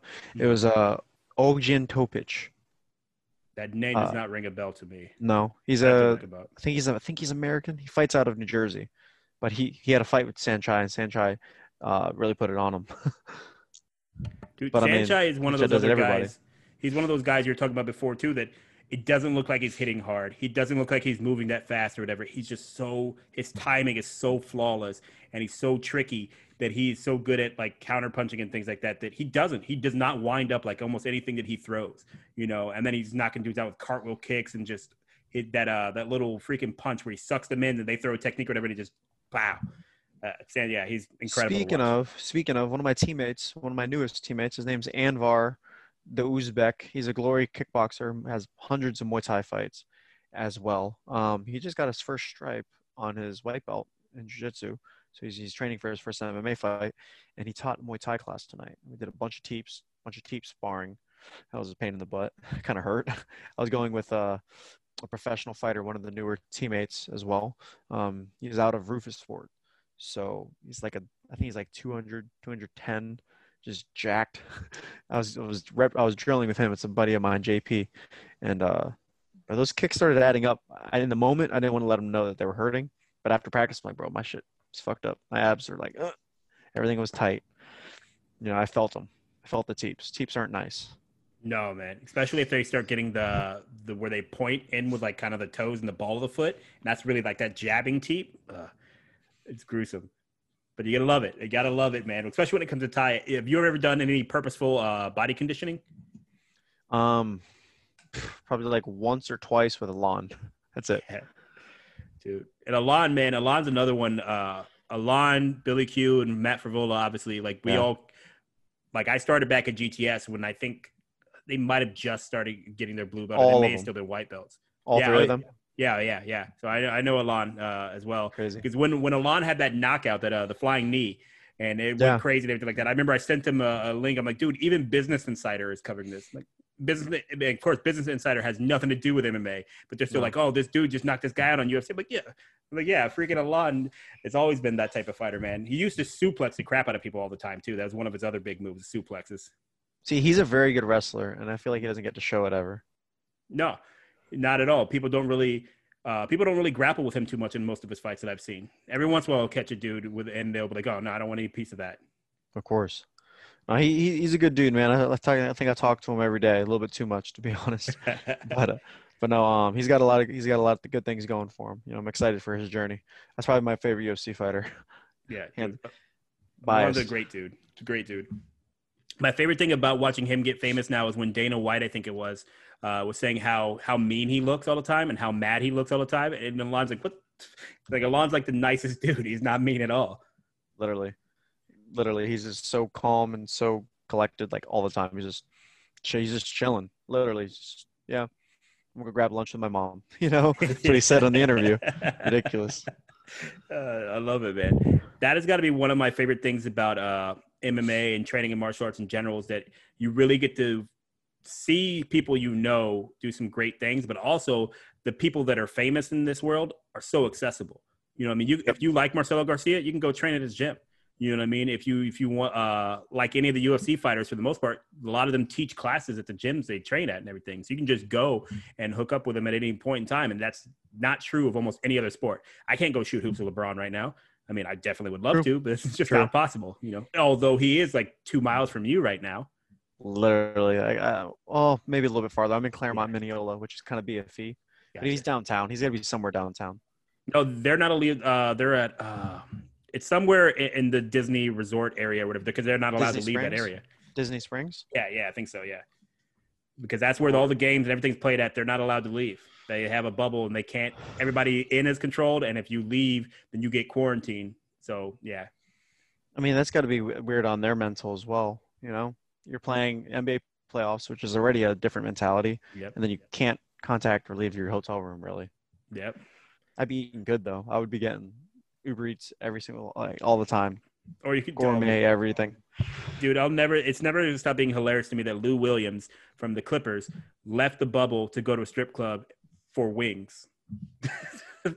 I'm sure you like the wings, man, but come on. You don't have to go in person to a strip club for the wings. Somebody would have got them for you. I wonder how long he's quarantined for. Hopefully enough for the Clippers-Lakers series, because that's what we're all waiting for. No, this is pre-playoffs. This was when they were getting like those seeding games, I think. So he's back, but he missed like I think 3 games or something like that for that, which is freaking hilarious. The playoffs are going very well. I mean, I wasn't worried when the Rockets when the Blazers and the Rockets beat the Lakers the first game, because you see what's happening now. You know, LA's in control. But you were a longtime LeBron fan as well, right? I grew up a Steve Nash fan. I remember in 5th grade, I saw a random LeBron James jersey. I'm like, who is that? Then I started watching basketball shortly, a few years later. I got to witness LeBron's 48-point game against the Pistons and take a really trash team to the finals. Yeah. To fold to the dynasty Spurs. And people hold his finals records against him. Makes no sense. Don't even get me started on that, man. What about the Warriors franchise dynasty, which might be one of the best of all time as well? They added freaking KD to beat LeBron. That's the only reason they added him. Yeah. They didn't need him. And that makes me so mad. And 9 without him. 73-9 without KD. Yeah. It makes me so mad how that whole thing went down too, because not even from a LeBron legacy perspective, but just from a basketball fan perspective. You had the first great rivalry that was going to happen in like the longest of time, where Golden State won the first one and Cleveland won the second one, and they were going to get to run it back again almost certainly. And then they just added KD, and it just made the whole thing kind of pointless. Like, you're hoping that maybe they could kind of overcome it and do it. Like, there's no way. You know what I mean? I mean, I don't know what could have been done differently. I mean, I wouldn't say that LeBron had a super team in Kevin Love and Kyrie. I'd say Kyrie was more of a superstar than Kevin Love, in my opinion. Mm-hmm. But when it came to the big moments, a lot of those guys didn't show up. Same thing with the Heat, Wade and Bosch at times didn't show up as well. See, I'm from Ohio, so I'm 6 months younger than LeBron. So, like, when he was growing up and everything, like, he was in the paper all the time and everything up there and stuff. So I followed, like, his whole career. And the thing that I love about Ohio sports is they rarely win. So when they do, it's freaking, like, spectacular. It's magnificent. It's all. And so that's exactly what happened with when the Cavs won, because you had LeBron's block, and as they call it in Ohio, the block. Then you have Kyrie's shot, the shot. And then you have Kevin Love playing defense on Steph Curry at the top of the key, and that's the stop. And so there was just those perfect moments where all of them in the exact moment they needed to actually contributed. And then they never did it again. Then it never everything after that went downhill. So, well, I think Kyrie leaving in 2018, LeBron once again brought a very trash team to the finals. Yep. Like, I mean, what did they have? They had Kevin Love, George Hill. Like, I think that year alone, he had so many different players alternate in and out. He had D Rose and Dwayne Wade, but like just washed up versions of both at the time. Mm-hmm. Just so many people cycle in, and he was just still doing his thing. Yeah. And that's the thing I think that is the greatest asset, skill LeBron has, is the ability to get the most out of so many different styles of teams and so many different players, and just still bring them to the precipice of victory. And just not get it across, because even that year, man, when they had KD and LeBron's second best player was Kevin Love, I guess, but Kevin Love wasn't playing great either. He had 51 points, and they should have won that game. They should have won game one. It was just JR. Yeah, the JR game. So it's just nuts to me, man, how good he is and how good he is capable of being, and just some of the things that have happened in his career, But I'm definitely excited watching what's going on now too. Just like you, like you said, the Lakers being back in control, and I do think they got a great shot at winning the championship this year, especially since the Bucks are gone now too. Because I don't think any of the other teams that are left in the East can give any of the teams from the West really too many problems. The Heat, I mean, I had been on a podcast for literally just NBA, and this is pre-bubble talk, and I'm surprised we haven't had another one. Yeah. But we were talking about all the possibilities, who's going to make the playoffs, predictions, this and that, and the Heat were slept on. I guess from the media, but not by me. We put attention to it very quick. They have Duncan Robinson, Tyler Hero, Bam Adebayo, Jimmy Butler. You can't forget about Jimmy Butler. And then they have Andre Iguodala and a bunch of different role players as well. Like, they have a pretty good team. And I didn't think that they'd do that to the Bucks, but I mean, I thought that there was a possibility they could beat them in 6 or 7, not in 5.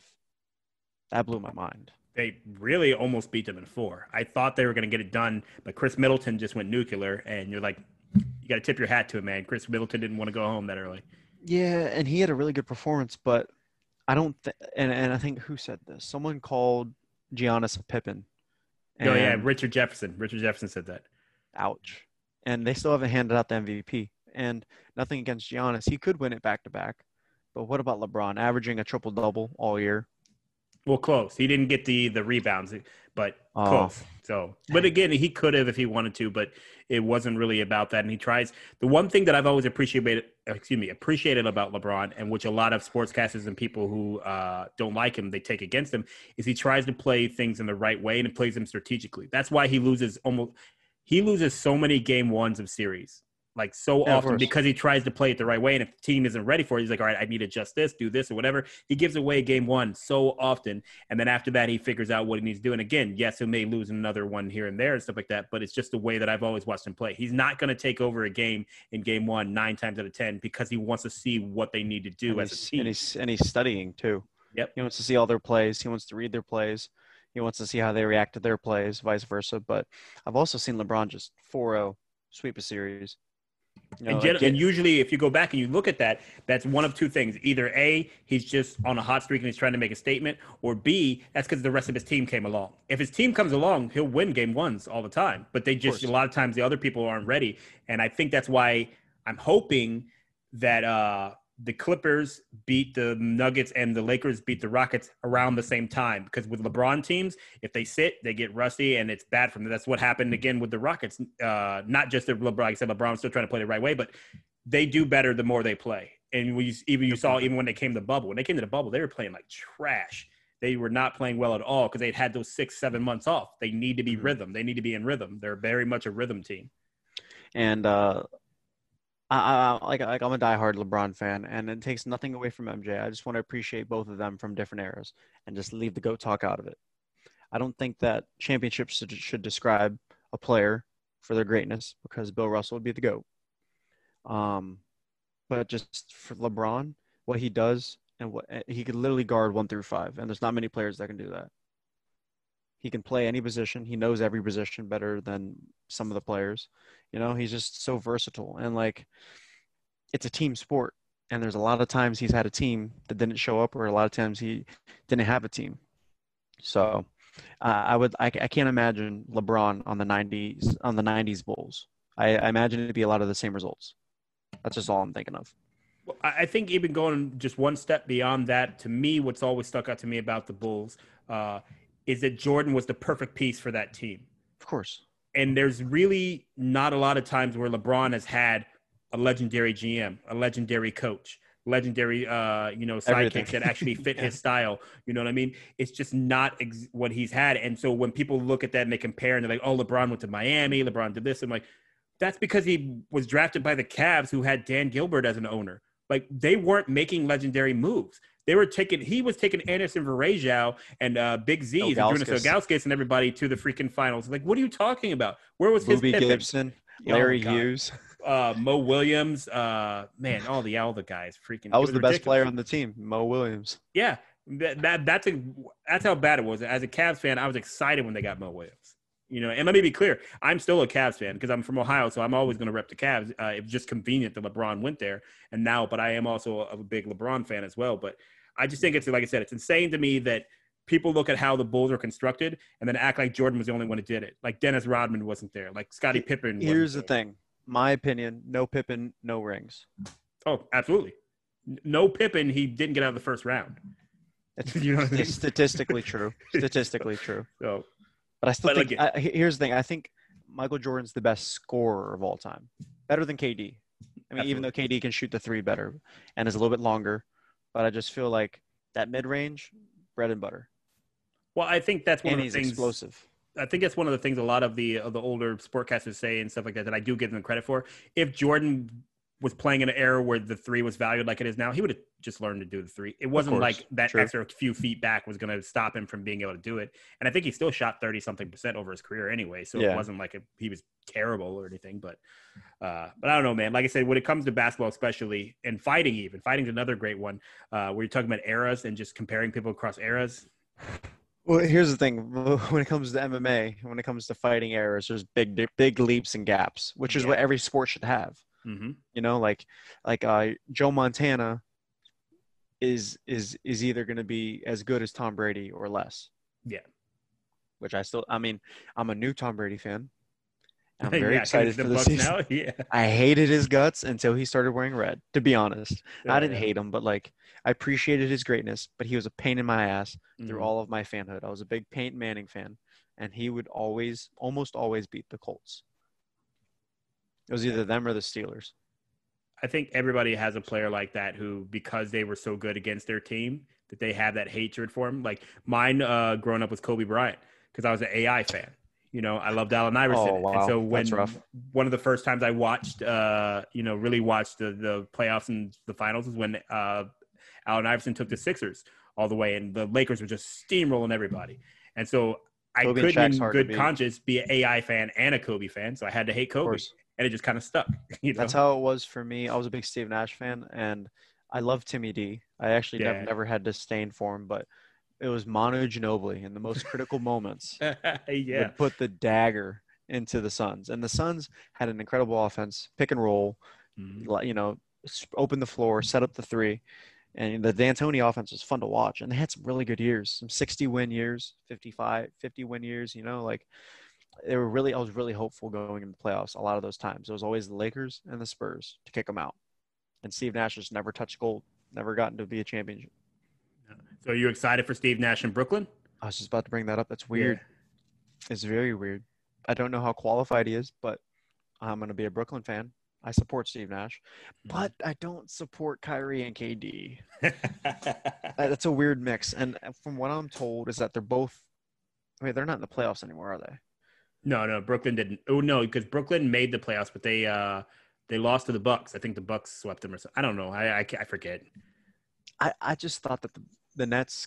I thought that Kyrie and KD could have played. I don't think anything was stopping them, right?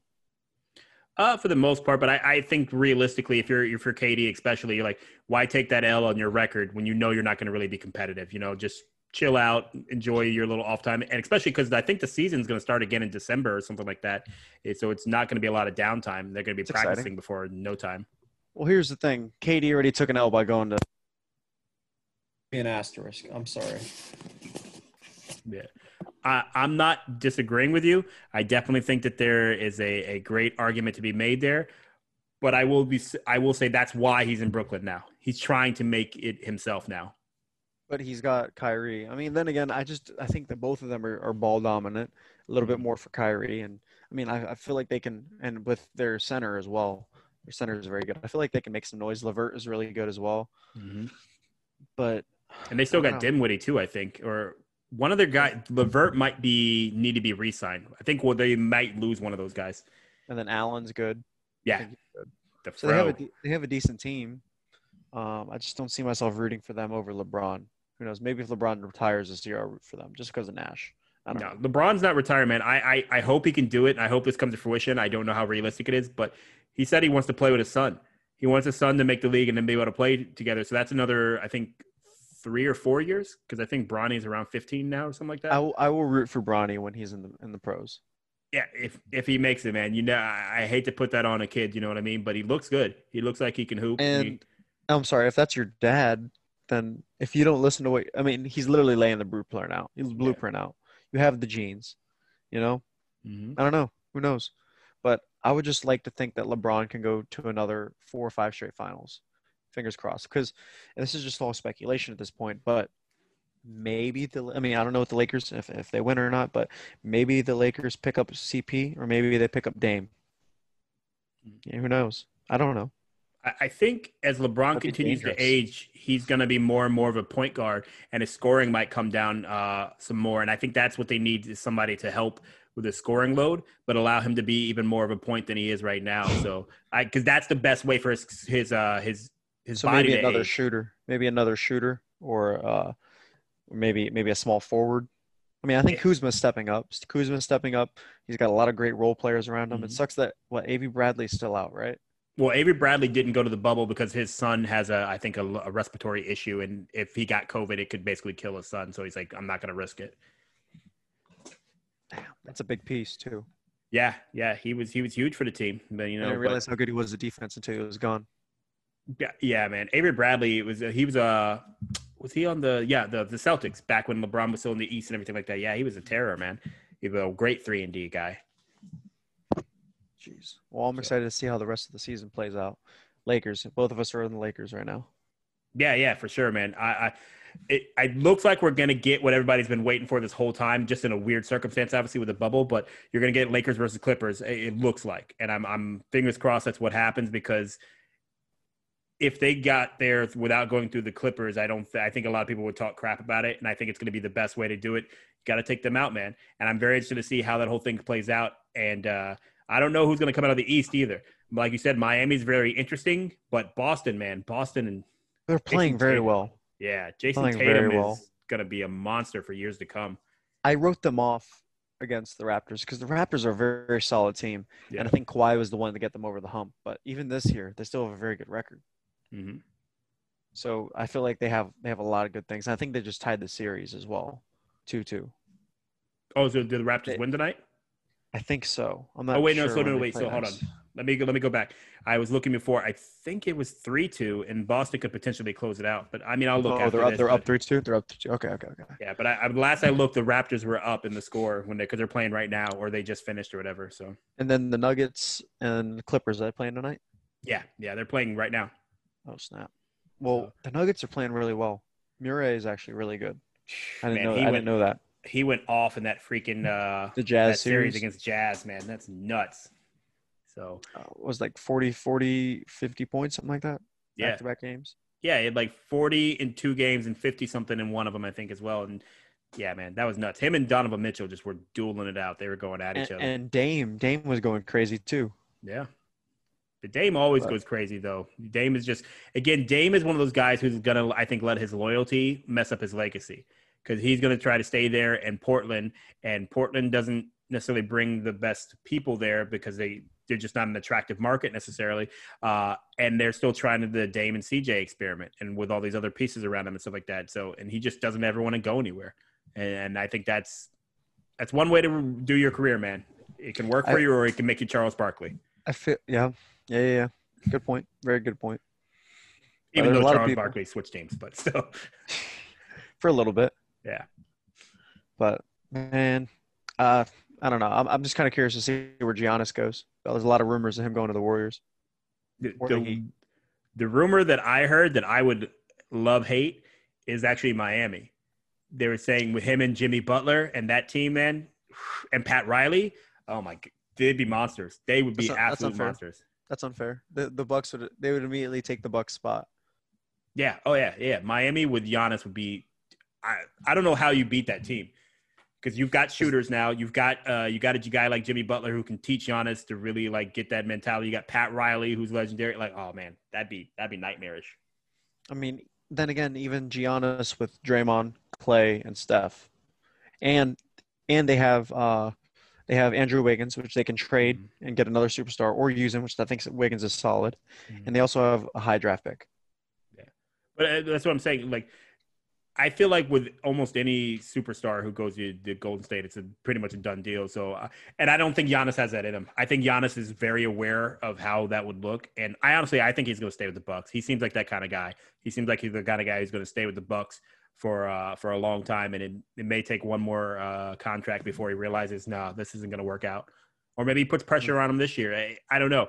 I don't think a lot of people have I don't want to say courage necessarily, but the mentality to do what LeBron did and put pressure on the owners to actually give you a team or take off. You know what I mean? It's not where you Giannis has already said he's a very loyal guy. It could be his downfall too. I mean, the Bucks are good every year, at least the last 2-3 years in a row, but just haven't got it done, obviously. Yeah, and they should have beaten the Raptors. They were up 2-0 last year. But the Raptors did the same thing that Miami did this year. Yeah, and then Giannis got hurt, of course. But Giannis is in the playoffs. His game doesn't translate that well because you can game plan for him. You can just try to stop him, and Bucks don't have anybody else who's going to beat you. I mean, there's Middleton, but he's not as much of a go-to. He's their number 2. And number 3 would probably be George Hill, right? Eric Bledsoe, maybe, depending on the game. True. But one of the things that I've heard a rumor going around, again, these are all rumors. None of this means anything yet, but I'd like to see it because it make him interesting too, is CP3 to the Bucks. That's big. Wow. Yeah, that would fix a lot of their problems because he can score in late game moments, and you can't just double down on Giannis now because you've got a good ball handler who can still get Giannis the ball. And if they can keep Chris Middleton while doing that, yeah, that'd be really good because CP3 is not staying in OKC. Because OKC is like, we're not going to get over the top with you here. You're going to make us really good and maybe teach us, but you cost, what does he get, like $30 million a year or something like that? Yeah, so he's got to be on the move, I think. He just came from the Rockets, right? Yep. Yeah. They traded him for Russ. Yep. Oh, man. And I thought, I was so hoping they're going to beat the Rockets just for that underdog and that CP3 FU story, but just couldn't get it over the top. I mean, yeah, that's Harden. And Harden's stepping up on D a lot lately, I've noticed. Yeah, man. I agree. Well, Harden will always be – well, not always be, but he's definitely one of the top 5 in the league right now. He is, but he's another one of those guys who doesn't have the playoff resume. And I think he would have had a better shot with CP3 as opposed to Russ. I have nothing against Russ. I think he's an athletic freak. I think he's a good player. But he just doesn't make very smart decisions, in my opinion. Mm-hmm. But I think that goes back to what we kind of talked about in the beginning of the call as well, is it's just relationships. CP3 and James Harden did not get along. James Harden did not seem to like CP3 at all, and he likes Russ. Him and Russ are really good friends, so the relationship makes it work better, I guess. But I'm with you. Yeah, style-wise, they're not the best fit. But I don't think they have the juice to beat the Lakers. We'll see. Yeah, like I said, man, you never know in basketball. Basketball is one of those sports where you see terrible teams just run off 30-point wins over like the number 1 team in the league. You know what I mean? So anything can happen. But I agree. I think the Lakers got this in the bag. But we'll see what happens. So tell me, man. Switching subjects, but just tell me, how has your year been this year, though? You don't have to talk about anything specific, but just how's the year been for you at overall? I'm blessed, man. I woke up this morning, but not, I guess, as I planned. I feel like, as the months went on, just more things popped up. Obviously everyone's going through the same thing for the most part. But it's been good, man. In hindsight, everything happened the way it should be. So I just like where I'm at now and where I think I'm going, the momentum wise, where I think I'm going. The people in my life are perfect right now. I feel like I'm in a good position. I'm in a good place mentally. It's only going to get better.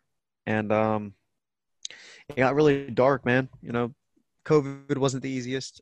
There's only 2 different ways to experience COVID, in my opinion. You can either sulk and take it for what it is, or you can just continue a path of like improving yourself. And I chose the path of least resistance. I was eating a ton of shit food, playing a ton of video games. And I wouldn't necessarily call video games a bad thing, but when it's the only thing you're doing, I think that can be kind of detrimental towards your mental. And I don't know. It just things weren't really adding up during COVID, because I guess that's the story of this year.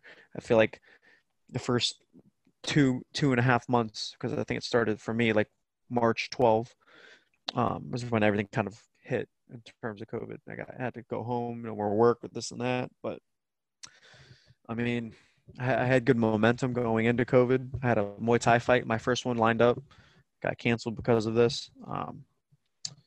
I think I just kind of lost all motivation after that.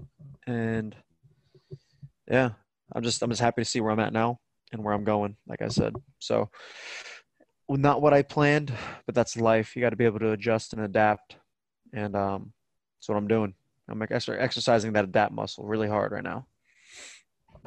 Yeah, man. I think you hit it on the head. You got to be able to adapt, especially in today's world, because while COVID is going on, there's going to be an other side of it, and that other side of it is unknown as well. So that's going to require another adaptation, if you will. So I think you just keep that muscle going and everything. It definitely let me know when that Thai fights get scheduled, man. I definitely want to check that out for sure, because I hope you get a real Thai fight. And I mean, like the music and everything. You got to get the whole experience. You know what I mean? Because that's really a different world. Because you don't hear it you won't realize this, but you don't hear it in the ring.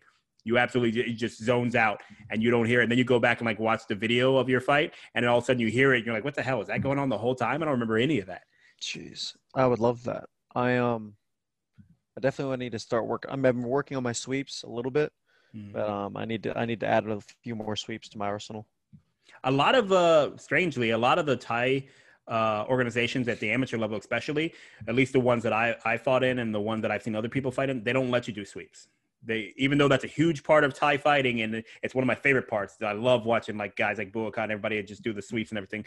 They don't let you do it, and it really frustrates me because I love Thai sweeps as well. Sweeps are amazing; they're so much fun. So. Yeah, I mean, I'm excited, man. I mean, I don't know what my next bout looks like. I don't know when it is. I just know that I need to get in shape. And then my coach said, we'll figure it out from there. He said, we'll work. He's like, I want you physically. I just want you in really good shape because then I'll know that your mental's there. I know that you're mentally ready to fight. And then we'll get you something going. So right now it's just, I'm down 25 pounds. I was down, or 2025, it's fluctuating, but the highest I hit was 25 pounds down. I was 213 August 1st. So this morning, 189. So it's coming off, and I'm trying to keep it off. So I'm just excited to see what another 25 pounds looks like. What do you normally fight at? 55. And you walk around like 70-ish? 70-ish, yeah. Fight week, I'm usually like 10, 13 pounds off. But here's the thing. I know the little things that are missing from my weight cut. I know that I can make 45. I just need to get to a lower walk around rate. I need to get my body fat down. I need to be more disciplined with my diet, and then I'm going to walk 45. Easy. Well, Amen. not walk 45. I will hit the scale at 45. No, and then don't walk around at 45. You'll pass out. No, man. But I feel like that'd be a good division for me. When I turn professional, that's where I need to be, for sure. Fighting at 45, you think? How tall? What are you like? You're like 5'9"-ish, right? 5'10", 5'9". 10? Yeah. My license says 6 foot, but of course. I had them rounded up. Yeah, that way you could never get caught for a crime. You're like 5'10", I'm 6 foot. Yeah, license. clearly.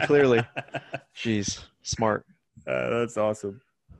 No, man, like I said, I look forward to it. I love watching guys like you, your career and everything like that, and just good people succeed. So I'm really hopeful that you'll get that Thai fight before too long, and I know you'll kill it, man. Like I said, Thai, it's just different. I'm with your mentality with what you said before. I think even though your MMA is your ultimate goal, it's good to diversify some of your experience on the way up, like doing jiu-jitsu tournaments, doing the Thai fight and everything like that. It just sharpens and trains different parts of your mind. And think about it from the perspective of if you're in an MMA fight and you can't get a takedown, it's basically a Thai fight. You know what I mean? Mm-hmm. So you're just practicing a specific element of it. And what really trained my mind to it is one of the best, in my opinion, the most skilled fighter of all time. And I think his skills in any weight class would dominate everybody. But Mighty Mouse Johnson, when he was an amateur, he did jiu-jitsu tournaments, boxing, kickboxing, and he did MMA fights. So before he turned professional, he had all of that under his belt. So he had hit every single aspect of martial arts. And then when it came to MMA, he was already good at everything else. Mm-hmm. And it showed. I mean, the only reason I'd like to think that the only reasons he's actually lost was because of size. I thought he beat Cejudo the second time. He doesn't really care about that loss. But when he lost to Dominic Cruz, it was clearly outsized. Oh, yeah. And Dominic Cruz is very good as well. But at that level, size matters, mentality matters. and Dominic had it over him that time. Yeah, and like you said, man, DJ just was never that big of a guy. Because I think they created the 125 division, and that's where he was just dominant. He was like Frankie Edgar back in the day. He's barely cutting weight to get to 125. He walks around like I think at like 130 or something like that. You know what I mean? So he was severely undersized for the 35 division and still did good. But I agree with you, man. I'm glad to see he started finally getting the respect he deserved because, dude, that the suplex to armbar, the knockout of Joseph Benavidez, and like just all the different things he's done, man. It's insane. He's so good in every aspect of it. And then his fake shots were my favorite too. Whenever he would just have his knee touch the ground really quick to make people think he was shooting, dude's so smooth. He's a freak. And again, I gotta go back. Yeah, he's been doing it for the longest time too. Yeah, man. I gotta go back and study him. There's periods of time where I'll like make a list of fighters I want to emulate, which I think is one of my best characteristics as well. I mean, I know that martial arts is just a culmination of like creating your own style. It's literally your own art. Mm-hmm. But I like to see everyone else's art too, and then take what I like. That's what Kobe Bryant was really good at. He emulated Michael Jordan very well, very, very well. So he created his game off of someone else's game and then added his own art to it. And to be completely cliche, since we spent so much time talking about martial arts, that was one of Bruce Lee's main philosophies as well, is, learning all the different things and then keeping what's useful to you directly and then getting rid of the rest. Because like you said, you'll study DJ and then you'll Mighty Mouse, and then you'll pick up a certain piece, and then other pieces will be like, I just can't do that with my body type or with my speed or whatever it is. That just doesn't work for me, but this piece does. And then I can take maybe this from Fedor, this from whoever else, you know what I mean? Mm-hmm. And just take some of the stuff from your local dudes as well. Like you talked about Vince before, you're picking up pieces from everybody and you're just putting yourself together and your style together. I think that's really what's fun to watch with MMA, because in a lot of sports, like LeBron was dunking when he was like 14 or something like that, and he's still playing somewhat the same way now, right?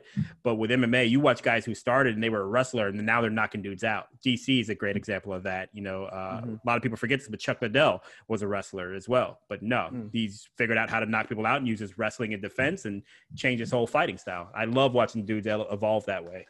Of course, and that's what you're going to see the most in specifically MMA, is that you kind of have to evolve. Sometimes there'll be a strike, like a spinning wheel kick or a calf kick. Like there's always a trend in MMA that people start to do, Yeah, that calf kick, man. Then that started coming out. It's hard to defend. I really don't know how to check it yet. Yeah, the best way to do it is get out of the way from what I've seen, but that's a lot easier said than done, right? Like, why didn't I think of that? Just move. But all right, man, I'm going to let you go. But like I said, I'm very excited for your future as far as MMA and everything goes, and just as a human being, and definitely the Twitch and all that stuff. Just keep up with a diversified interest, man. That's a man after my own heart. I'm the same way. I want to do like a million things all at once. So just keep them up and keep them balanced. But do me a favor. Summarize this conversation. Tell me what this conversation was for you. An exchange of practicality, of thoughts, stories, it's good energy, good vibes, just talks that I don't get to have much.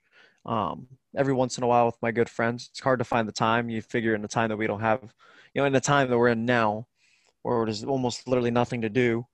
I have some of my good friends that I don't have the closest connection with, but I know damn right what they're for the most part, a lot of people are out of jobs. And I felt like more connected to people when everyone was in their routine and in their job. I just feel like it's harder to communicate nowadays, and it shouldn't be, because we're literally doing nothing every single day. It seems like that's what I was doing. I was gaming for the longest time, months on end. So like your little Halo spurt, I had that for Call of Duty between May and July, and it wasn't very healthy, to be honest. But no, man, it was just, the summary of this was just a good frequency, man. I feel like we met each other and we just kept on going back and forth. It was a great time. For sure, man. I love the vibe. Love talking to you, brother. We definitely have to stay in touch more. So, all right, man, we're going to go ahead and hop off here. Thanks again for joining me, and I'll catch you next time, bud. Peace. Thanks for checking out today's episode. Make sure that you like and subscribe to see more Starting Nowhere.